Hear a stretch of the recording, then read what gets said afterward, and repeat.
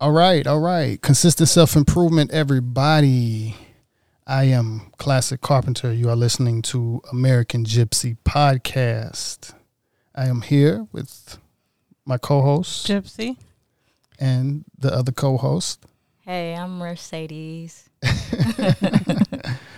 So, we're here. New Year's Eve. Happy New Year's Eve to everybody in that dimension. Mm-hmm. Some of us know New Year's crank up around spring. So There's that. For the calendar, I guess we're going to say Happy New Year's Eve. And then, does anybody know anything about that? As far as, date changes and stuff like that, depending on cultures. What are you can talking explain, Solstice. as far as New Year being in spring, really in like Well, when this there's is winter. Right. So how's there a new year in the wintertime when the new year basically, when spring comes and flowers bloom and stuff like that? They were saying that that's basically. But just in general, for How? me, I was talking about, like, I've heard a lot of theory, not just theories, but like there's proofs that depending the calendar changed, and depending on which calendar you ascribe to, Mm-hmm. like even in Ethiopia right now, it's 8 years back, like, and they have 13 months. Right. So it depends which, even the regular calendars, if you go way, way back, there's like, they skip some time Mm-hmm. on the calendar, and nobody has an explanation why, or maybe there is out there. But yeah, there's been all of that. So how do we know? We'll have to do How some come- research on How that. come we know Figure some right stuff now out. is 2021? Yeah. Yeah, because it's not, but Right. it is. Yeah, Right. but in that dimension. Right, like That's you when I said gotta at the keep coming in. beginning, right? In That dimension. So Right. Okay, I'm with it. I mean, by the end of 2022, our listeners will understand and will understand even more about what we mean by this dimension versus that dimension. So look forward to that on Other American Gypsy Conversations when we find some people more educated that can explain that type of thing. Unless y'all can explain I it, mean, 'cause we just I explained can't. it. You said the Well- dimension. She said what she said as far as it basically being fictitious and also cultural. And now I'll say it's fake. Yeah. And the reason Okay. is because time is a social construct. Yeah, Exactly. it's an illusion. Right. So, That's something that we agreed to. right, we all agree to Yeah. that. And so we used to use the sun to determine what time it was, not a watch, Yeah. but commercialize and commodify so that you can have Rolex and be able to tell the time for a lot of money. Why would you use your fingers? It So why might would you use like sun up or sun down, how people used to do it, Yeah. You need a Daytime, watch. Nighttime. Yeah. so that you can go to work and know how many hours that you clock in and clock out. A work week, For that system Yeah. in that right? dimension. And a weekend to get you to start thinking that you are basically on the clock to hurry up and make my money.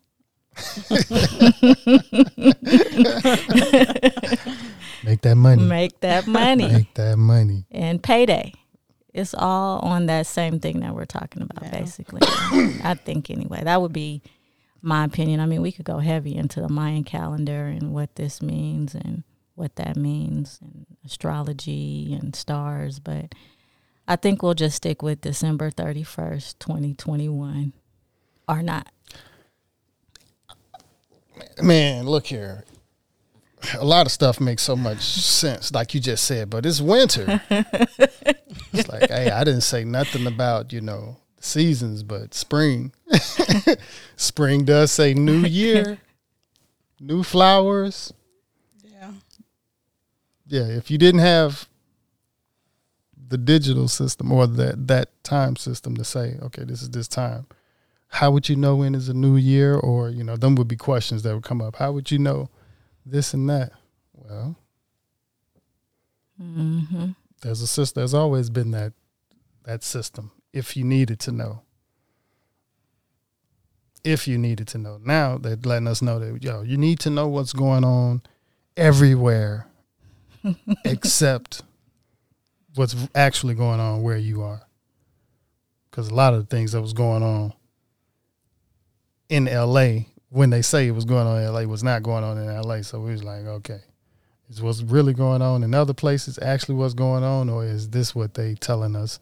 This is what you need to think about and worry about more than what you're really supposed to be working about or thinking about, really. And that's probably not thinking about too much that's going on in other places Mm-hmm. that you usually wouldn't know about back in that time. They wouldn't know what the earthquake or the tsunamis was like back in that time. Or back in certain times. If you were living here, you would know, wake up in the morning and check and be like, okay. No, there was no international news and stuff like that. That's what you mean. Right. Yeah. There was no ticker just underneath, no pop-up, no Amber Alert, no. Yeah. Well. There was still the sun and the moon in daytime and nighttime. That was always consistent. Most consistent. But you didn't know if people were in peril or not. You just knew about what was happening where you were. And to give you a vibration of happiness or like sadness, like hunger or fame or obscene wealth. Some people in the Amazon have no idea what the heck we're talking about as far as a podcast. Yeah. Right. Yeah. And they're probably better for it, except for all the people who are trying to take their land using methods that we're talking And their about. everyday is not affected by what's going on around the world. No. It's like, always present. And it's funny how certain cultures do insist on it being that way to a certain degree. So some cultures just insist on looking into the future. Mm-hmm. And like they said, if everything, the ball fall apart, it's the ones that kept it in, that's used to living in the Amazon that's going to survive all the bullshit, because their way of life wouldn't necessarily, unless, people coming in cutting shit down and tearing up stuff. That's one thing. But like I said, when it comes to a major blackout, they like, okay, food. What's a blackout? Like Candace Owen kind of mentioned, the grid, the power grid, having being sarcastic, having that stumble. Yeah. So no, because I heard this speech years ago by Dr. Joseph Lowry, who used to be the president of the SCLC, and he wanted to know why everything bad was black. And he started going down the list of black cat is bad luck. And, it's just a white lie is good, and then he talked about a blackout. Why is it that that's considered negative? Why is it a blackout? Is everything...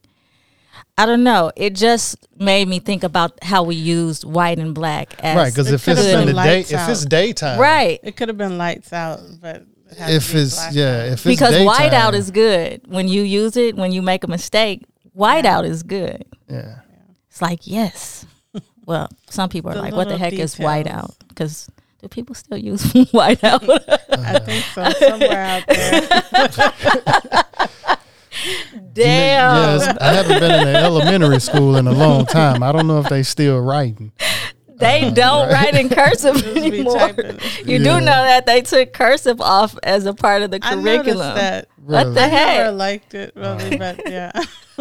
Still. Just because you don't like it doesn't mean. I mean, I know. No, I wouldn't say like there's no need to have it in the curriculum. I love cursive. Yeah. But also, you have to sign your name in cursive on so many legal documents. Yeah. I mean, okay, you can use DocuSign, but in person, why don't people know how to write in cursive? Right, why would you remove it? That's why I was sitting there. There's no need to remove it. I just personally, right. Why would you remove it? But didn't like but it. you know, I know we don't use it now, but it's a lot of other things you haven't removed because we don't use it.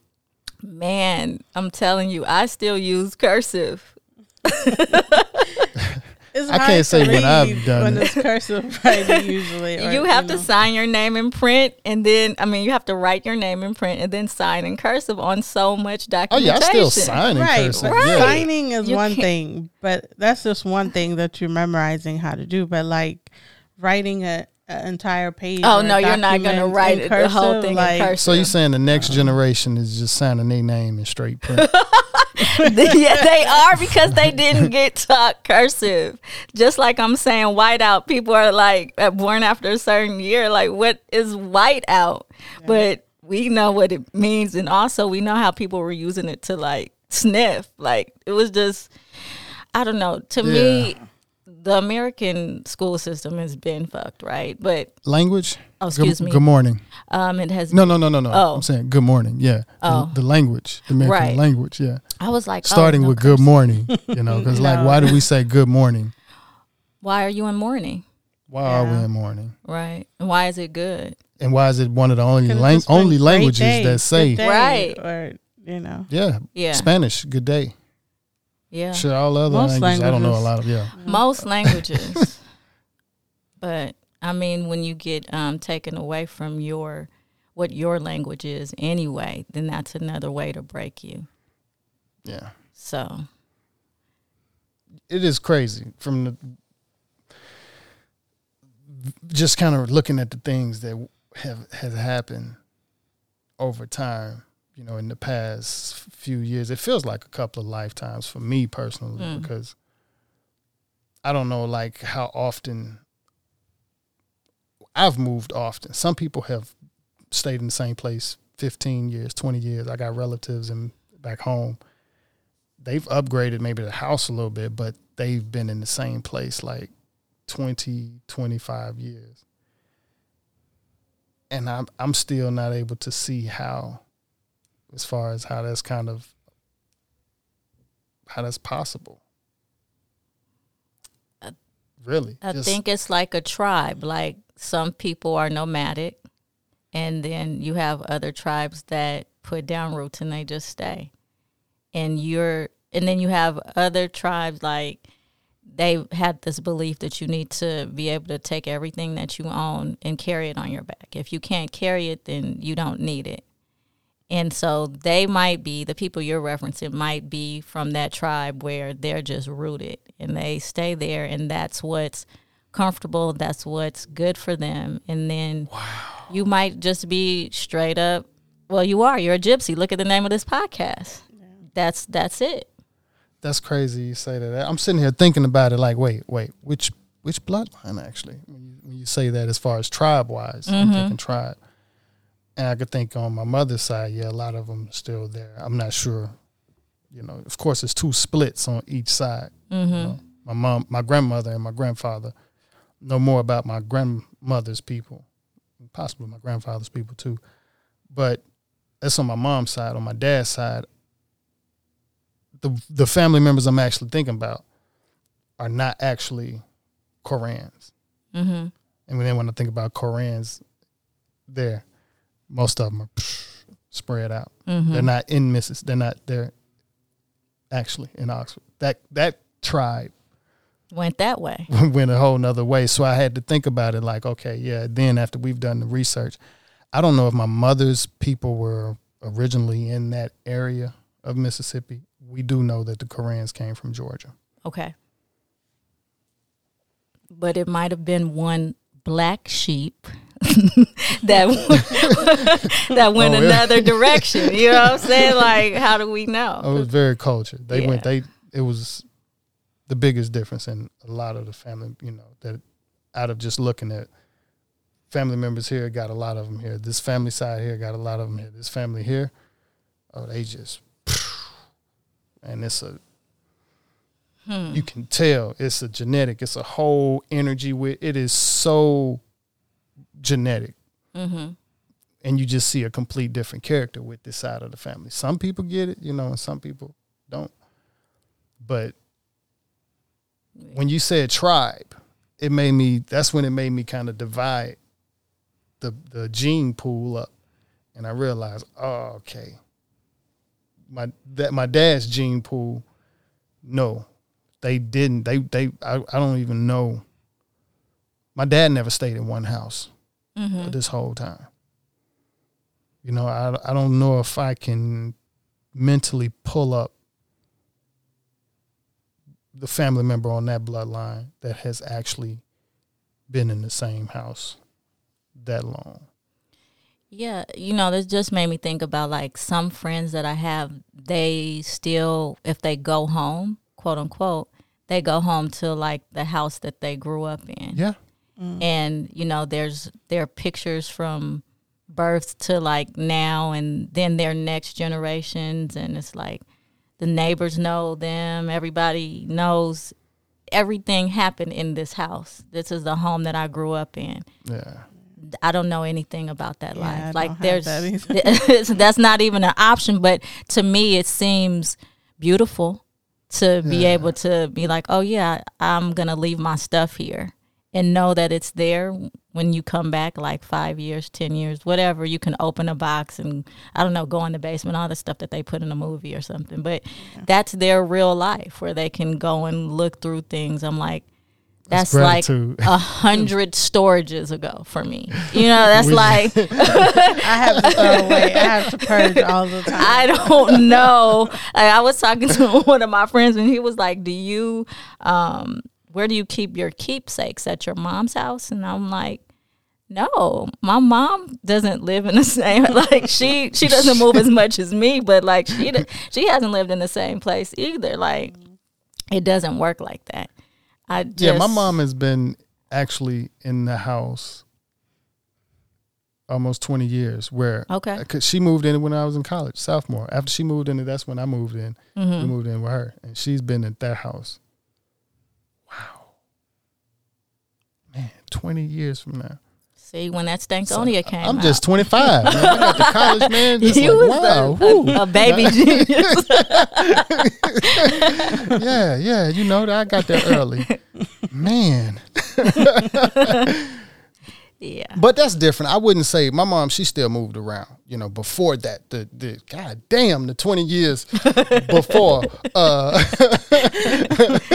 like Kevin Hart, God damn. Start thinking about that time when people were still learning how to write in cursive in school. Back then, when they weren't doing the new math. Right. When the Nintendo had just dropped. Right. The first one. Nintendo. Nintendo, right. But she still bounced around from houses. But yeah, I got aunts and uncles. Maybe not too many uncles, but more aunts. I'm talking about period. 40 years gotta be, 40, 50 years gotta be in them houses. Yeah. Gotta be. Can't imagine. Man. Yeah. I can't. In the same house. Peep this. So my grandparents retired. They left LA. They went back to Louisiana. And even after retirement, they were living in that home for like 30 years, right? Like 20, 30. So that wasn't even like the home from when they started, but even their retirement home. Like when I went back, that's where my stuff from elementary was. You know, I could find a couple of little things because my grandmother kept so much stuff, but that just tells you how many lives people have lived where they've raised children, raised grandchildren, worked, retired, went to a new retirement home, and then that retirement home was like the home for so many other kids who are now adults with their own children. You know, it's a trip. In movies. It is a trip. Congratulations, Mama. If you listen to this, congratulations. I'm very proud of the movie success that you have had as an actress in your 60s. Turning 70 next month, but in her 60s. So For everybody that feel like, you got this one shot at life, and if you don't get it by this certain time, you can't do this and you can't do that. No. Never too late. Never too late. It is never. If you want to get rich and you just keep it in your mind that, all right, I'm going to get rich. You could be in your 50s or your 60s. Keep thinking that you can get rich before it's over with. And you can do whatever it is. You can live your life. If you want to become an actress in your 60s or an actor in your 60s, you can do it. Holler at my mom. No, shout out to your mom for real, because she is an inspiration. Like, just because we live in such a ageist society, like it's so many isms, but ageist society, it focuses on what you're not able to do versus what you are able to do. And so there's all these ideas about, you're boring, you should be retired, you need to be sitting somewhere like, knitting or like, I don't know, bored. But like the reality is older people are more experienced, more knowledgeable. And based on what a lot of the research says, they have this thing called grit because they've gone through so much that they're prepared to keep going through a lot of other things that you're still trying to figure out as a younger person, how to even navigate, understand, or have the wherewithal to manage. So when you see people defy these no's, it has to be celebrated. And even before that, like noted, like you can be any age and choose a new direction. It doesn't have to be, like we were talking about last week, it doesn't have to be this, I'm going to stick with this and then just keep doing it until there's no more. This building, right. Go up the wrong building, basically. And just keep doing it. Yeah. Rodney Dangerfield became a comedian, I think in his 40s, because that's something he always wanted to do, but he had a family.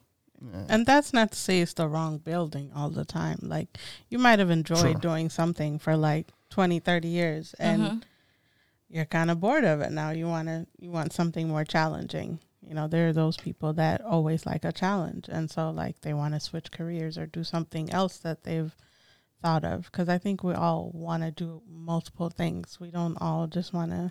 I don't know. Right. I had a hard time, even in high school, picking a major for college, because it's there's a lot of different things I want to do. It's how do you pick, what to go with? So yeah. Yeah, no. I was going to the military. Oh, really? Can you believe that? I can't. Look, no one did. Right. Literally no one. It was can't. all my friends were like, you're crazy. You're not going to anybody's army. You can't go into the military. You will not listen. How are you going to survive? There's no way. On top of how you feel about the country, what are you doing? But I was more like, how am I going to pay for it? Because, my parents aren't going to pay for it. Yeah, scholarships, but the trick about scholarships is realizing the money that they say you have isn't necessarily everything. Like a full ride, put an asterisk by that. Because when you get on campus, there's so many other things that you have to pay for. Your tuition might be paid for. Are your books paid for? Is your room and board paid for? Yeah. Is your meal plan paid for? That food. Is your insurance paid for? Forget a comforter and all this other stuff. So that was my thing. I wanted to go to college. It had always been my dream. I think a big part of that was not just me being a big book nerd or whatever, but different world. A Different World and the Cosby Show really did something to my mind about going to college. So that's weird because I can't even connect those shows with college. For me, that was a big part of it. But also it was being in Jackson, back to shout out Jackson, Mississippi, because there were colleges that were right there, Jackson State and Tougaloo. Yeah. And so many of my classmates had parents that went to college. And that was a thing, they were all pushing them early, you're going to college. I'm like, wow, this is different. So I had to figure out a way to pay for it. And it wasn't going to be hustling. That's not, it wasn't going to be sports. I was in a lot of different activities. But for me, the thing that really came through was like, okay, I talked to a recruiter and they sold it. And I had done maybe like JROTC in middle school or something like that. So I already had a little bit of the understanding. And I was just like, I could just do it and then be out. And people were like, no, there's literally a war going on. How do you think you're going to just tap in, get the money? Because I just kept talking about the money. Like, I get these loans, you know, I get good credit. I was like, a car, college. It was just all about that. And wasn't about anything else that was going to happen while I was actually in there. Oh, I was like, I'll be in really good shape. And I learned how to shoot guns. Yeah. So that's all I was thinking about. It wasn't the war piece. And it took a couple of really cool adults to come and sit down with me and be like, you're not going. Because I made a great score on the ASVAB, the test that you have to take. Yeah. So they were like, oh, yes, like you're in. I had the letter. It was perfect in my mind, but hell nah. How did they convince you not to go? What did it? It was two very convincing adults. Like my parents, I think they didn't believe me for real, but they didn't know how serious I was because they weren't there in Mississippi. But the adults that were in my circle were like, she really is going to do this. This isn't just like a whim. So one of these people is like a Supreme Court judge for Mississippi right now. And another one is a state court judge. So they just had the power of persuasion. You know, they really just got with me logically and talked to me about what college is about. And don't focus on the debt. You know, you can do it. You have the aptitude. And this ain't what you want in the military. You think it is, but it's not. And, you know, you're smart, but you're not smart enough to get out of what Uncle Sam has got you signed up for. You know what I mean? And you have other options. That's not even something you're really passionate about. If it was something you were passionate about, then we would support you. But you're only talking about how you don't want to have debt and you can't afford. Family? Any family members ever been? No, I was the first person to graduate from college. You know, No, I mean to the military. And my family is not like what you consider a military family, but I have two uncles that were in the military.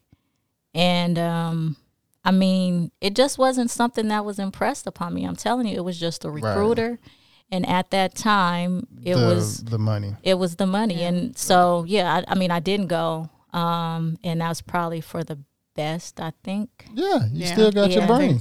I mean, I would be AWOL and like having to go to martial law court, whatever. Most of the people that I know, that's the story. But, you know, and I do want to say the other side, because I know some of my friends who did serve are like, what are you talking about? Don't paint it like that. For certain people, it's the best thing that ever happened to them. Okay. Right. The ones that are passionate about it. Right? Who really can take something from it. And I admire that because, I mean, I see how it's impacted their life for the good.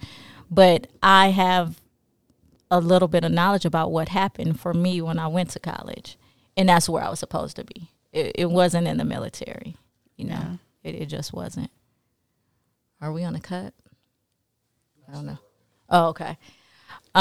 So no to the military, yes to a 4-year college, where I did get a full scholarship to go in the middle of nowhere in Missouri. AKA Missouri. Missouri. But you got a full ride, though. Yeah, I did. And that's when I learned that that's not what that means. Yeah. So I still ended up with 2 jobs, right, in college. But, hey, whatever. It was cool. Yeah, Jackson State, I went for 3 years, didn't finish. Went in as wanted to do vet tech. Mm-hmm. As far as when I dropped out, it was more music tech. Actually, I can't say vet tech. It was more, veterinary medicine, organic chemistry. got hands. Yeah, got real hands. So No. switched over to music, started making straight A's. But the whole experience, yeah, it was different. Lifetimes, I guess, how we roll into this, the different lifetimes that or lives that people have had. Mm-hmm. I could definitely say that was a time I started producing seriously during that time. And just that mindset that I had, it was nothing like this. The fear was a whole different type of, well, I don't know. Because I think about some things that I did then, and it just was more autopilot, but it wasn't about, it was more hustle. It had to have been all hustle. Once I think about it, yeah, it was hustle. Mm-hmm. From promoting CDs, the producing, the recording.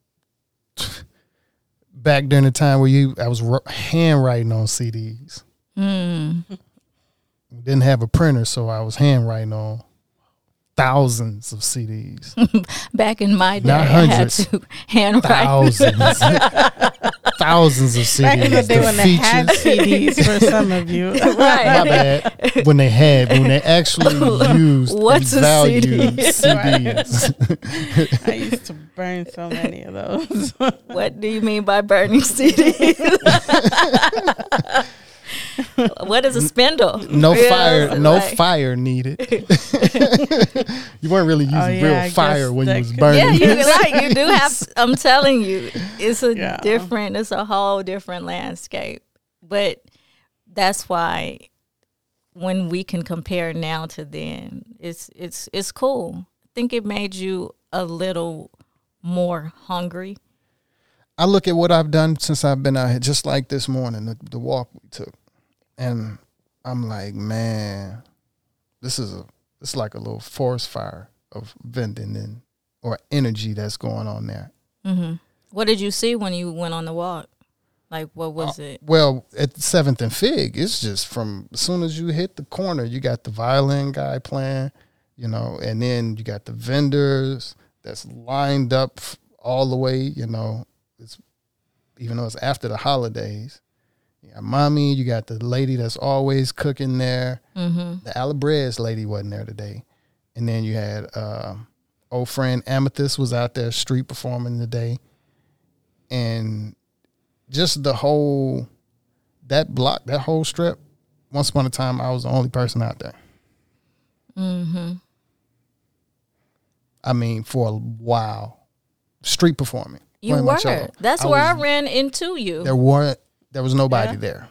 Everybody ran into No, them it was there, crazy seriously. because we were trying to decide what to eat. And I'm walking around, didn't want anything. So finally we decided on CPK, California Pizza Kitchen, right? And then I'm hearing some music. I look over, it's Kwame. Yeah. Like, what the hell is going on?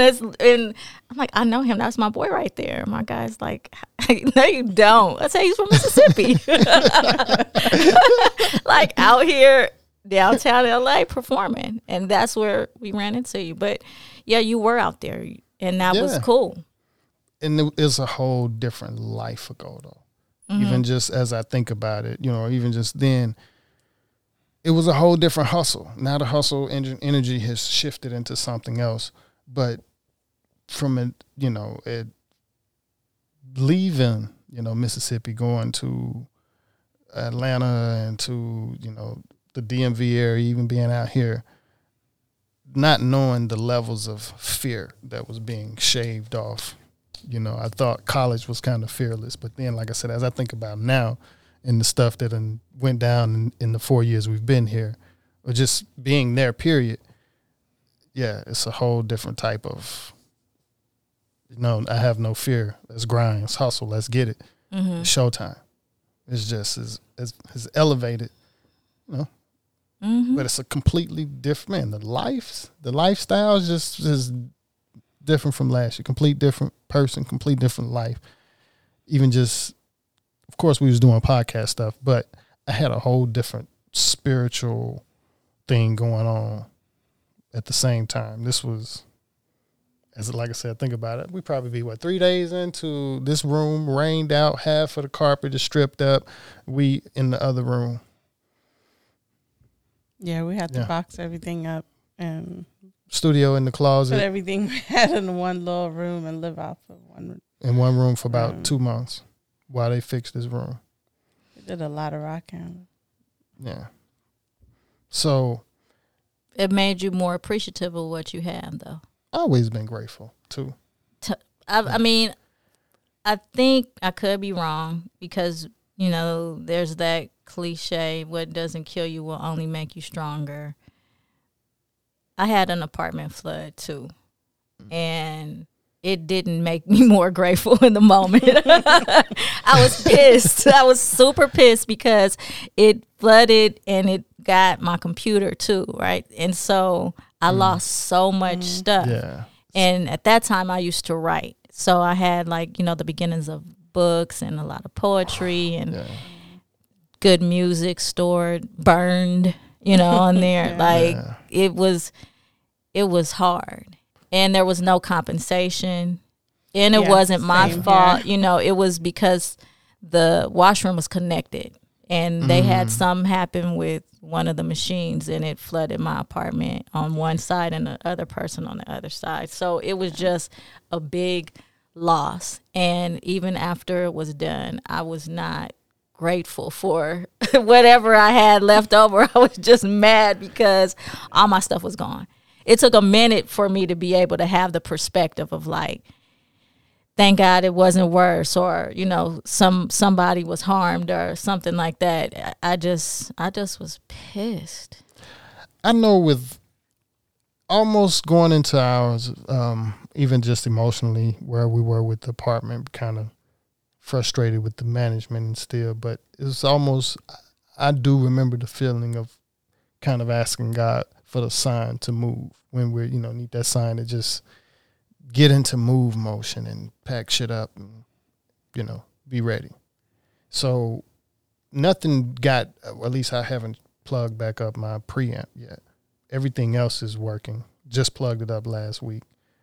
But to catch it early, and it was almost immediately for me, it was like, all right, this that sign from God to pack it on up, get ready to move. So that energy, it was, and even just for how things were working then, it was almost like a shit, you know, there's nothing we could really do or force, so it was more just like, all right, just let go and be patient. Yeah. And I could say going up to it, that's why I probably could say I had a more optimistic energy with it, because I remember it's like, oh, okay, shit, well, this the sign, all right, well, yeah, let's pack it on up. And I guess because I pay for everything, so I didn't feel like I'd just be too destroyed. I could buy some more shit if that was the case. But, you know, we caught it early. Speakers still work. You know, the basics still work. Still got to try the preamp. Rebuilding, I couldn't rebuild. Thinking about, because I even when building, giving gratitude to my pops and just being in that bloodline, but still also understanding what most of his life has really been. When you doing a project of any kind, your brain is really thinking about that all the time. When you living a life as a carpenter, your brain is thinking about the job and probably everything you got to do as a head carpenter the next day. Mm-hmm. And because during that time, this is basically all I was thinking about. So I got a chance to think like, shit, if I did this for a living, all I'm thinking about overnight a lot of times is cuts and calculations and this type of thing and this type of thing. I'm like, damn, my pops just ain't got time to think about shit. You know, so had appreciation for my pops, you know, and what he's been, just how basic genius he is.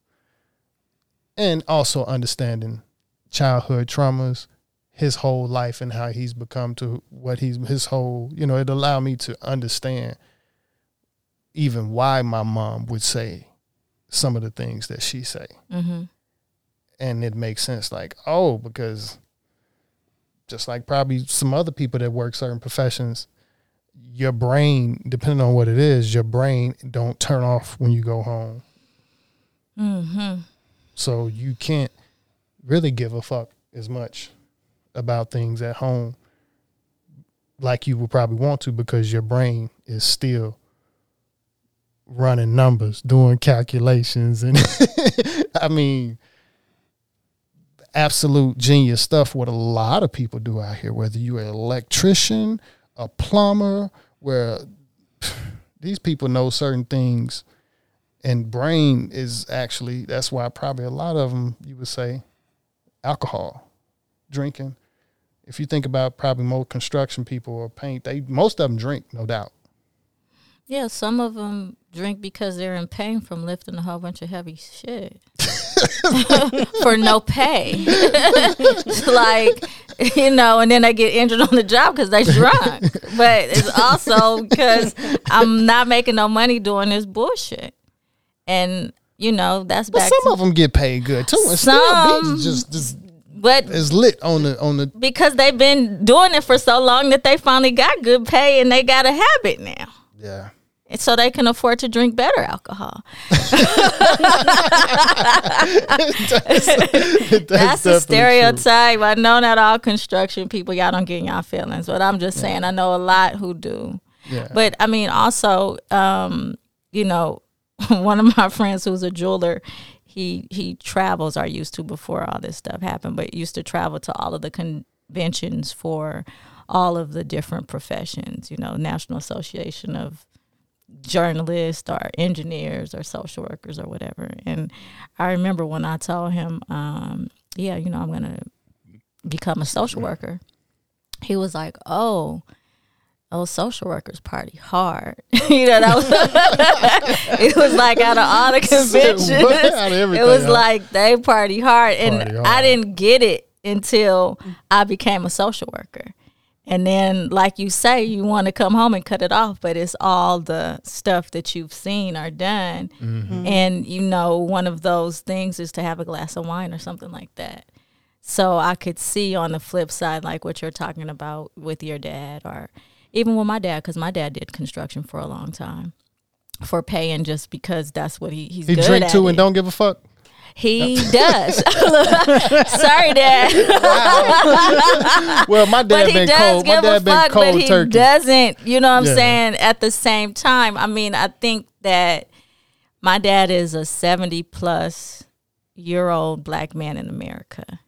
And just imagine what that means. Yeah, my dad don't still drink. He went cold turkey. And that's something else that also let us know how strong the bloodline is, for his ability to, eventually kick it. A habit like that. And probably going on about 15 so years probably.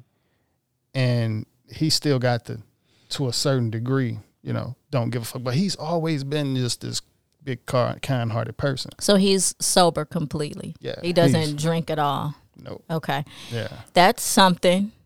I mean, that's pretty huge, actually. My dad stopped drinking for a while.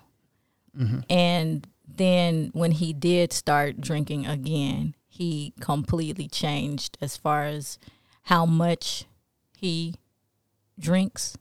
So he doesn't drink nearly as much as he used to. But he still does drink. And I guess I'm just thinking about the discipline of not drinking after you've drank for so many years, of your life. It's like my granddaddy started smoking cigarettes when he was 9, and he stopped in his 60s. I think I just recently That's remember. Like a long time. Yeah, I think I remember my brother saying that my dad might have started drinking when he was about 12 or 13. See what I'm saying? And that's something that I didn't think about. Wait, when did you start drinking? Right.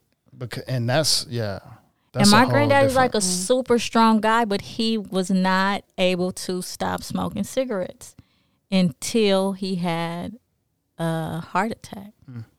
Yeah. And he needed a double bypass. But then he told me like later on, like I've been smoking since I was 9 years old. I was like 9 when he told me that. So it blew my mind to think like you could be 9 years old, like really smoking. But back in the day, kids smoked like that. Yeah, some countries they still kids do. Yeah, a lot of like Southeast Asian countries and stuff. I've seen a documentary on that. That is crazy. It's a big problem. A lot It of kids is. smoking. Yeah. I remember the first time I smoked a cigarette. It was crazy. I was like 10. Yeah, young. Yeah, I was but like trying 10. it. How did you come across? Let it me at tell that you, age? one of my friends, her name was Mercedes. I'm Mercedes W. She's Mercedes D. And she was like, my brother left these cigarettes. Let's smoke one. And I was like, yeah. I don't know why, because I was not even like for cigarettes. It wasn't like, but I think it was the idea of like what people in the movies do. Again, we back to this thing that you see, and adults, you want to see what they're doing. So we were so dumb. We thought you could smoke in the bathroom and then, it's going to dissipate and nobody's going to know. Oh, wow. It's going to turn on the little vent or whatever. So we lit the cigarette and somehow one of the pieces of the spark hit the rug around the toilet, sparked and like got a little like burn in it. And so then we were already panicked and then we took a couple of puffs and the shit is disgusting. Disgusting. Oh my God, cigarettes are, you gotta really be committed. I mean, you really gotta be committed to smoke like that or also to drink, right? Because when you drink, it's a whole different thing, but smoking and drinking it's just together. As disgusting. Like, yeah. I mean, beers to me. Yeah, they've made some alcohol more appealing. They nowadays, have, but and I have a beer in the freezer right now. Okay, yeah. Sorry, but no, cigarettes. It was nasty. Anyway, my dad came into the bathroom when all this was going because he smelled the smoke, and oh man, I got in so much trouble behind that, and I never wanted to smoke a cigarette again. Never. I remember we tried it maybe when we was young, and it was like after a few. It was like I wait on weed. No, I was never like I'll wait on it. And I'll try. Like weed I was against it on. when I was really young, but I had friends that smoke, and I was like, no, you shouldn't, and I was really against it, but. As an adult, I got into it for a while. Yeah. How long did you smoke cigarettes? Social thing. I'm super proud of her. Yeah, it's been a super proud of her. I forget my damn. It was a while. Yeah. Like it was a social thing. This is a little known Black history fact. I'm so intrigued. Yeah. It was has quit when we were in Atlanta and a little bit in Virginia. Just got into it as a social thing. True confessions. Well, congrats to you. Congrats to my dad because he stopped smoking as well. That's what's up. And congratulations. Yeah, I mean, I had a lot to do with that because after that incident, I did a science project or something on cigarettes and what was really in them. Yeah. And I was like that kid that was like, no, Dad, you can't smoke. Like, this is what's in them. Smokers know what's in it. They don't just care. Like people who eat McDonald's know what's in McDonald's and other things. It's just. I've never been hooked on nicotine. It's the addiction of it. I've smoked Black and Milds for a little bit. I've probably puffed on some cigarettes when I've been around them, maybe just off a hell of it, and was like, Black and Mild. I don't know. Black and Mild too. It might have been Black and Mild. It might not have been cigarette. Maybe it's been Black. Yeah, it was just the Black and Mild. I don't think I did. I think that Black and Milds are more accepted than cigarettes, but that's they're why I'm just thinking, like, as maybe it was bad, just, if not worse. Yeah, and that's what I was thinking in my mind. Disgusting. Like, maybe. It's like I can't even stand to smell Black and Mild now, but it beat my stomach up too bad. I just had to let it go. But it's like accepted. Like bring back a Black. Somebody always talk about bring back a Black from the South. But right? I just couldn't. I couldn't. I didn't know what a Black and Mild was until Jackson. I have to say. Yeah. It's a Southern thing, huh? Because that's when I got into it. And also cigarettes. Like I mean, in Missouri, it was a predominantly white institution that I was at, and so when people would go out to drink, they would smoke. That was just the thing. And so, I mean, I guess I did pick up a couple of I think most of the addiction not is really. still psychological versus physical. It's monkey see, monkey do. Yeah. I think that. I mean, Yeah. there's plenty of studies about that, but Yeah, it's to a the certain mob degree. mentality. It's whatever is around you environmentally that And then it's the nicotine after you get it for so long. once most you likely. get started. Once you get in so long, it That's got to be it. the nicotine, because weed is just, you can put weed down for a little bit and shake it off and not really. You know. Some people can. Some people can. I believe most people can. You go ahead and you got to go take a piss test to stay out of jail. You don't need rehab or you don't need too much tough stuff. Well, I'm gonna beg to do. I gotta pull my mic in close because Really? I used to be one of the people who had to drop people when they were on probation. So accompany them to the bathroom and wait to collect the sample and put it back because I was doing substance That's abuse if you really counseling, gave a right? fuck, And we back to that. Yeah, you Well, no, still no, have no, to give no. a I can't fuck. say And- no. I can't say give a fuck. I don't think that they gave a fuck. They because probably there's didn't many give a fuck people who either. still were on probation and still tested positive for that and other substances. So I didn't test positive, There's still, but the as I think, when I do think about it, Well, what did you do to not test Wait. positive? I had some amazing guardian angels. Okay. Like, as I think about it, the one little, and it was because of a ticket more, and dealing with some marijuana, Mm-hmm. and I did have to piss for probation. It might have been 5-6 months probation. If I'm correct, I pissed one time, and that was the very first time I went in. Once I think about it, after that, I didn't have to piss. My probation lady played bass in the orchestra, and we knew everybody in the fucking orchestra. Okay, so think about all the millions of people whose probation officers do not work in the orchestra and they get dropped and they have to go I think about myself, though. to whatever institution that they were at, or they're quote unquote violated for no reason. Like, I was a cog in the system. I was a damn intern in college. I still thought it was crazy. And I'm also somebody that believes that you should only pee for enjoyment, not for employment. You do not have to pee to become the president. Why the fuck do I have to pee to work at this below minimum wage job? Because you know why. But Yes. what I'm saying is, we can laugh about this, but it also just highlights the inequalities in our system where there's still so many people who are put through the motion because it's billable.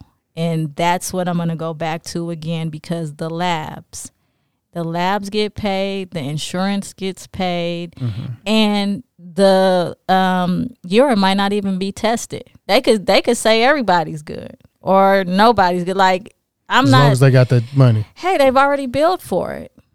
So we have to keep testing people. And there is a space where it makes sense that certain people need to be tested because it's a part of their recovery and they really are working towards that. And that's the thing that's going to click in their mind for them. Like, I'm being tested. I want my family to know I'm doing good, or, I want whoever. I want to feel good about myself to have this piece of paper to say, look, for the first time ever, you've been clean for however long.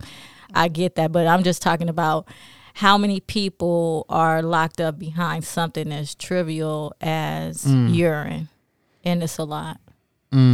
Just like it's so many people that are still locked up. Like, we could talk about smoking bud and being in LA, but how many people who are from LA in LA right now are still locked up because they just were smoking. They didn't do nothing to hurt nobody. They just got caught with some bud, and they're still behind bars while we have multi-million-dollar billionaire people making their own special strain of marijuana, and it's accepted. Yeah. You gotta free all them people then if it's accepted. All And of that. nationally, You can't say, they haven't. well, Yeah, since it it is. happened then, Right. We can't, no. Yeah, They had their own dispensary. It was their own strain. Like, why can't they be out? I thought so. They didn't let people out retroactively. Yeah, I thought some they did places Some did, places, yeah, I some thought. places didn't. Oh, And okay. here they have not freed all the people who have those sentences. Yeah, I can see And that. for those that have, some of it is still on their record. And then they try to do this thing. I don't know how familiar you guys are with the grants that they were giving out to people who had been incarcerated due to the government. I'm not going to say they this time. We know they, me and the CIA, did it where they funneled in crack cocaine to South Central Los Angeles. So as a, form of, I guess we're going to say reparations, there was this money set aside for people who had been impacted in that era and who had time related to that in order to now do right and give them this option to get financing, get dispensaries, have someone to work with them on their business plan, have people to help them locate, storefronts and get their product out and allow them to be competitive with all the other people who had came in and got permits to have dispensaries that didn't look like us in our communities. But now it's they being the local government, Los Angeles County, only approved, but so many. And then you have all these other people with a letter saying, congratulations, you've been awarded X, Y, and Z, but they don't have anywhere to go with it. And it's an ongoing thing that, is still happening right now. But it's like for everything that they say, okay, we've done this, then there's still so many other people who are saying, but I still haven't got my due. But every time I turn on the TV or open up a paper, I see all these glossy ads about the next tech billionaire buying into marijuana. Pfizer having a marijuana pill now, or this celebrity has their own roll up, and now it's just okay. And But we still legalize it in the South. it's not okay. It's only okay for certain people.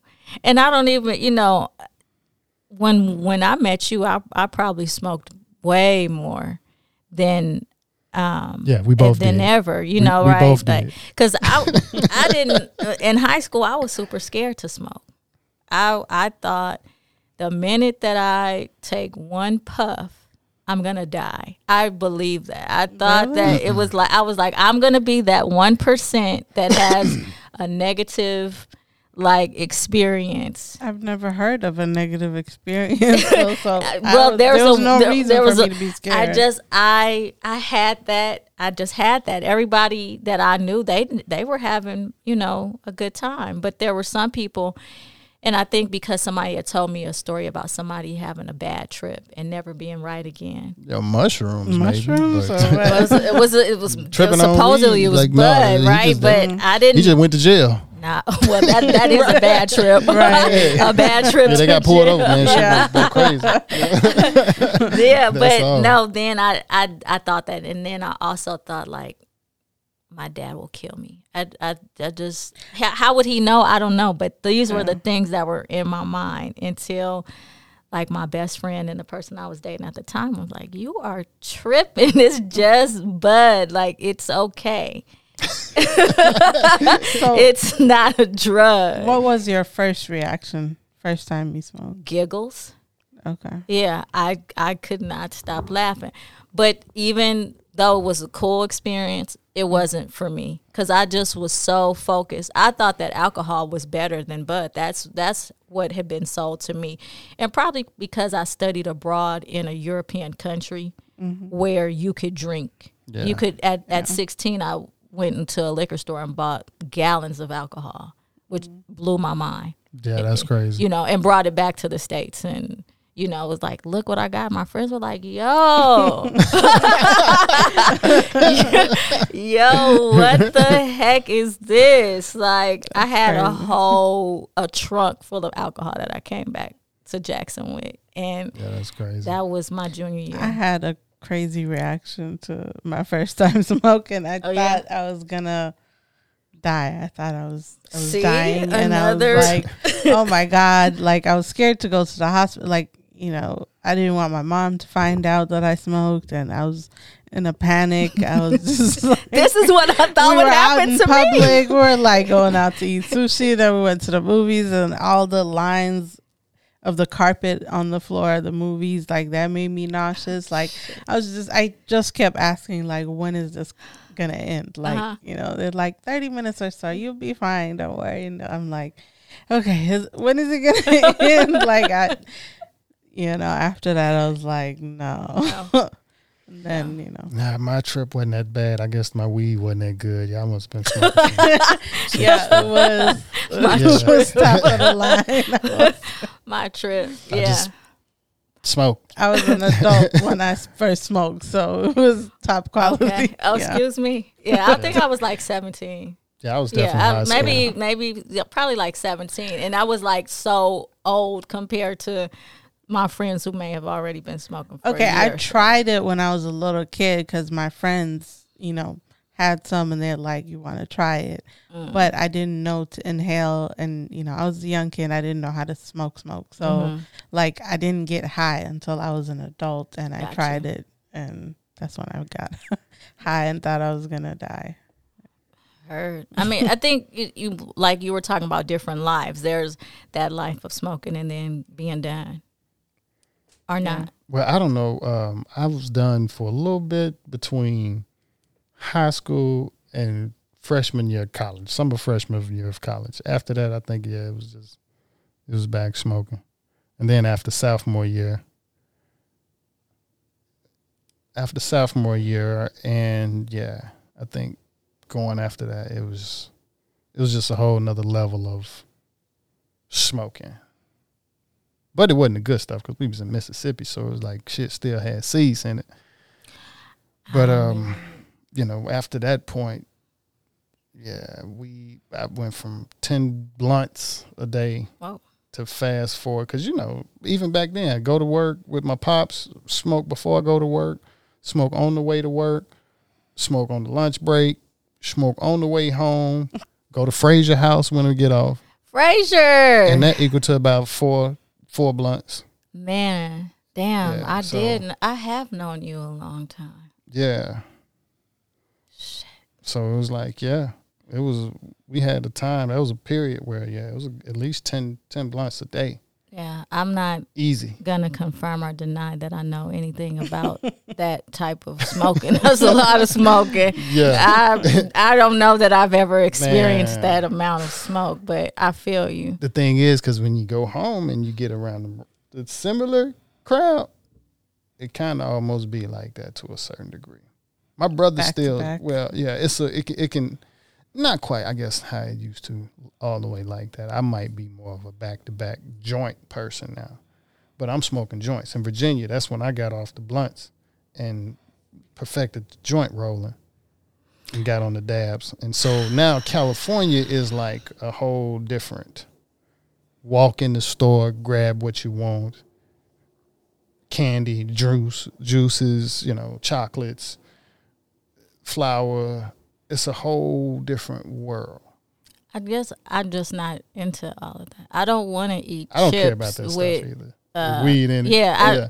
It gets you that's all day long. Stupid. Why would you eat something with marijuana in it when you smoke? It already makes you hungry. It's a different high. It's a different type of high. No, I've been there. I've been there. I'm just telling you. And you guys are. I would say a little bit more experimental in regards to the type of buds that you've had. I've had edibles, but I never went down that path. I'm just, flowers are nothing. And even when you're saying like stems and seed, damn, I thought this was going to be the podcast I was going to let my dad listen to, but probably not. Damn.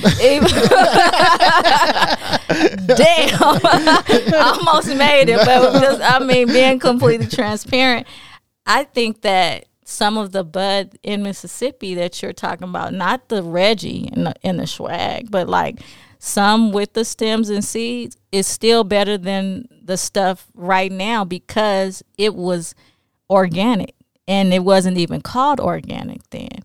But there's so much stuff that right now is being messed with and tested and touched, and Too much. it's like synthetic almost. And that, I mean, that wasn't. Maybe it got to you by scrupulous means. You don't want to know where it had been before it got It's there. some but outdoor, basically. you know what I'm That's saying? basi- But it's just some outdoor. it still smoked good. Yeah. Yeah. I think- And I mean, if I'm honest, this is how funny it is to me. This is a different lifetime, because me and you thought that we were on some revolutionary shit to smoke 2 blunts and then go and run. Remember that? Right. We were like, Yeah. we're about to start a program to run through the hood. We're going to get Jog. people excited about working out and exercise. And so we got up super early Early morning. and like smoked probably like 2 blunts and then proceeded to go and run like in the neighborhood around Jackson State. And this was a regular thing for a minute. And also, we did the same thing with tennis with our friends. And you wouldn't sit out there, smoke, and get up and play tennis. And then sit there, take a break, smoke Yeah. another blunt, and get up and play tennis. Right. And they do it with basketball. I couldn't quite do it. Actually, I probably did do it with basketball. But, yeah, they do it with basketball. As you know, period, in the NBA and everything. Yeah, they smoke and run.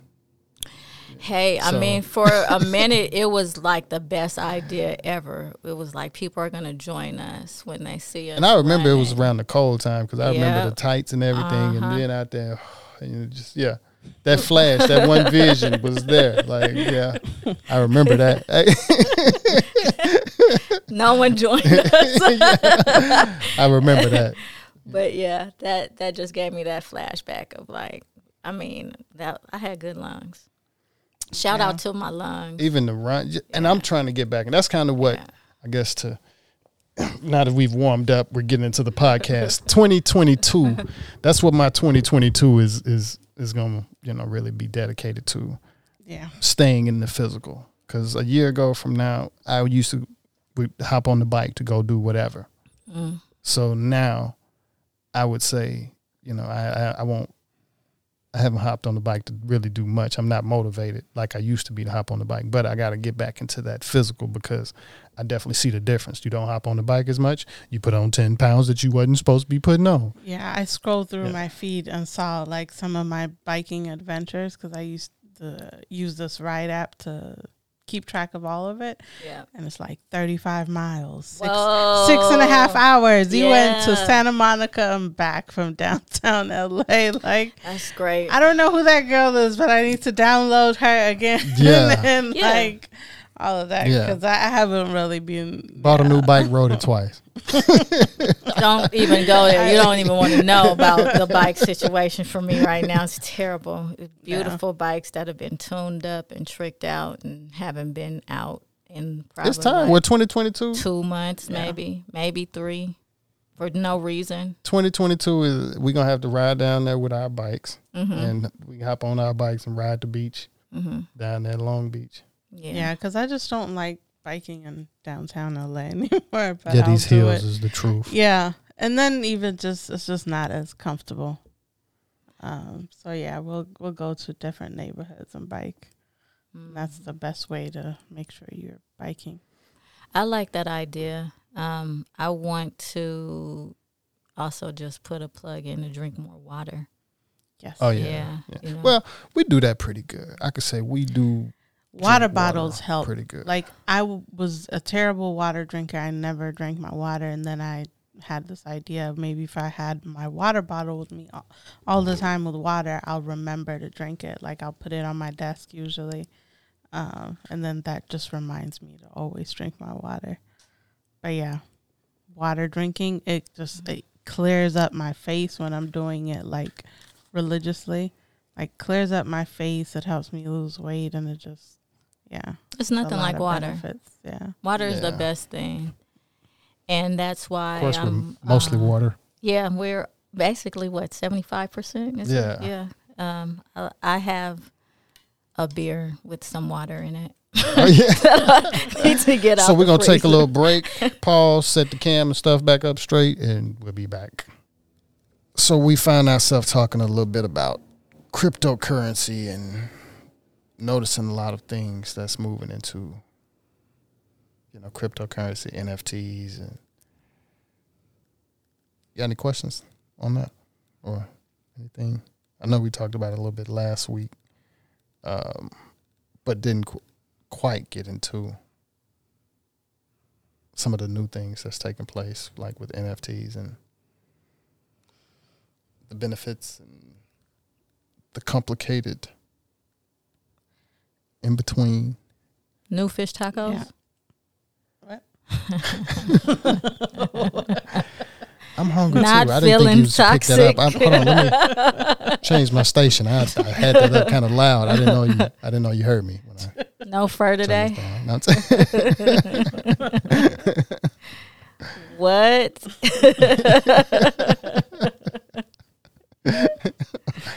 Let's talk about it though. Let's get a working definition of what NFT means. I'm joking, of course, but let's start there. So, non-fungible tokens. Okay. Non-fungible token. Non-fungible tokens. I guess to put it the easiest form is like a digital asset that has a smart contract built on it and it sits on a blockchain. So then that's when they would ask, what is it, the blockchain? No, they might say, what's a digital asset? Okay. Because you have, yeah. Pictures, videos. Yeah. Okay. Images and videos. So let's do. I don't know what else. They could be other things because I know I've heard of like it could be used in supply chain management to track stuff, and it has a lot of different uses. So, Okay. For now, for the simplest term, let's say images and videos. Okay, so a digital asset that, what was the rest of your work? It has a smart contract built into it. Okay, so pictures are images that have and what's a smart contract? What's a better or easier or more understandable? It's just like a legal contract, but it's written in code, basically. Okay, so pictures are videos written in legal code that live on a blockchain, and it depends which blockchain. Like the biggest one is Ethereum. Okay. I feel like we got to go back to blockchain. Blockchain is pretty technical to explain. Most of the times when I think about even trying to explain blockchain, some visuals help. Are examples. Like she So- said Ethereum. What's another I guess people would know? So think of a bunch of ledgers that are linked together, and the best part about like the whole blockchain and decentralized types of systems is that like there's not one owner and not one company owns it. Say like Facebook or something, it's all owned by whatever company, if it's called Facebook or whatever the parent company is. But with decentralized systems, there's a bunch of nodes that are carrying the same information. So you can't just it's hard to hack into because you would need to hack all the nodes because all the information is decentralized. Okay. Versus I guess it offers a lot of transparency, which a lot of systems don't have. Think like the banking system and things like that. Government spending and things like that. They're not really transparent. But sorry, I'm going. What you mean by transparent? More like your wallet number. Mm-hmm. Somebody, could look up your wallet number and see your transaction. So if you can see what the government is doing you can see with your money. Transactions that have happened. That's how transparent it is. So at the same time, that's not to say all your information is public. I mean, it is, but they would have. This is a really long hash number that they would have to figure out Right. that it's you. Yeah. So it's not, your name is not out there with all your statements and all your transactions in the cryptocurrency world. But, if you put out your wallet number or one of them, you can have multiple, and you can dump that wallet. If it gets known about, you can transfer it to a different wallet. But I guess by then they'll know what wallet you're transferring to. But anyways, like almost like if you're a YouTuber, things and are transparent. you have multiple wallets, and you have one wallet that you actually show to your viewers. Right. That risk wallet almost, but that's just. And how some people explain the whole cryptocurrency, NFT, and all of that market, and is like it's another layer. Just like there was Web 1.0, and then there was like Web 2.0. And those are like mostly the social media and stuff like that. And this is like Web 3.0. It's just another layer and a different way of doing things that will seep into everything in the future. And it's really hard to explain, there's so many uses for it. That's just like saying how people use social media. Businesses use it one way, musicians use it another way, and it's just, personal people. It's hard to explain how it would be used in the future, but there's a lot of different uses for it. Okay, hold up. The smart contract, it is very safe, and nobody can go in and change it once it's been written, and it's written in code instead of like legal documents that are written in English or whatever language. In cursive.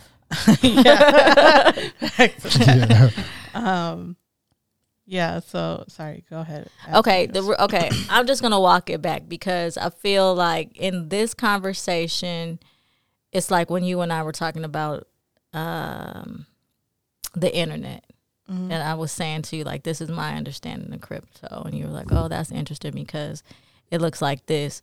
I'm attempting to be the one out of this group that has the least knowledge, in the sense that I'm going to ask more questions. I could say I'm maybe about 7 months in, 8 months in. Right. I feel like you guys have done a really good job of She has.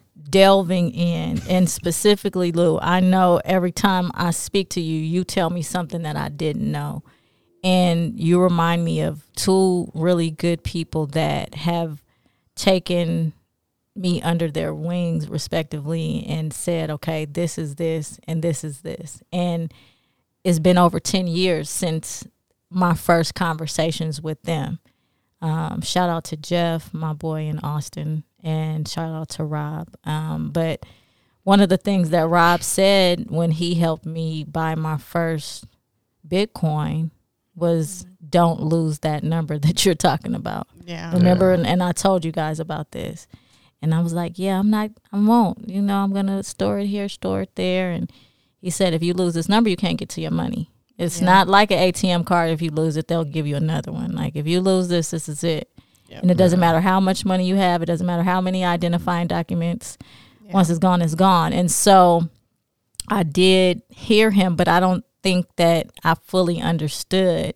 Because, again, back to my same mindset with college, I just wanted to get to the money. I'm like, just sign me up and give me the numbers and I'll figure it out later. But in that haste or that rush, you have to pay attention to the details. And with crypto, I feel like it's one of those things you need to fully understand before you decide how you want to play your part.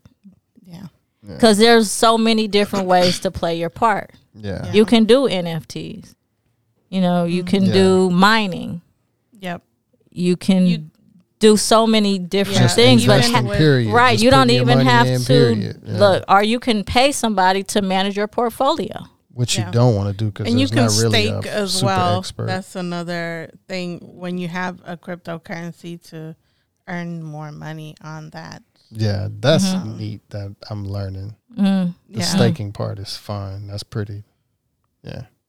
So for people who, let's just say the demographic who just want to get in, like put their foot in the door, they hear everyone having these conversations about crypto this or crypto that. They see it now at the gas station and the grocery store where you can buy crypto. What do we want to share with them that could be beneficial in regards of entering into that domain? What do you think? Let's just say 5 things. I won't even say 3. And it doesn't have to be 5. But what's some basic knowledge that you wish when you first learned about it that you knew today? My cousin CJ said, my friend told me in 2013 to invest in this. And if I did this, I could retire now. I didn't do it. He's retired. And they're young. You know? So he said, I wish I would have listened to this guy. Yeah. So now it's 2021 or 2022 or 2030. We don't know what the time is, but what would you say? We're not financial advisors. No, not at all. Not at all. We're put that. We're not say even, the disclaimer not for even you. crypto right. Experts. I would say first thing, like go through the top 10 or the top 100, if that's too much, just like top 10 to 50, let's say, of the cryptocurrencies. High performing. I think they're listed by market cap. You can go to coinmarketcap.com and look at the top 50 or whatever and, learn about it and see which ones you believe in. Because really, okay, they say there's a lot of scam in the crypto world, but to be honest with you, a lot of the ones that are in the top 100 or even more, like they have a lot of them have a lot of uses and they have a strong future and they're solving a lot of problems that is useful and will grow in the future. And so but you understand what she's saying by scam? Because there's a lot of pump and dump projects. What she mean by scam, right? Not like scam artist type things. Yeah. Those too, but like fake. So there's coins that they create because if you're a developer, you can create a cryptocurrency.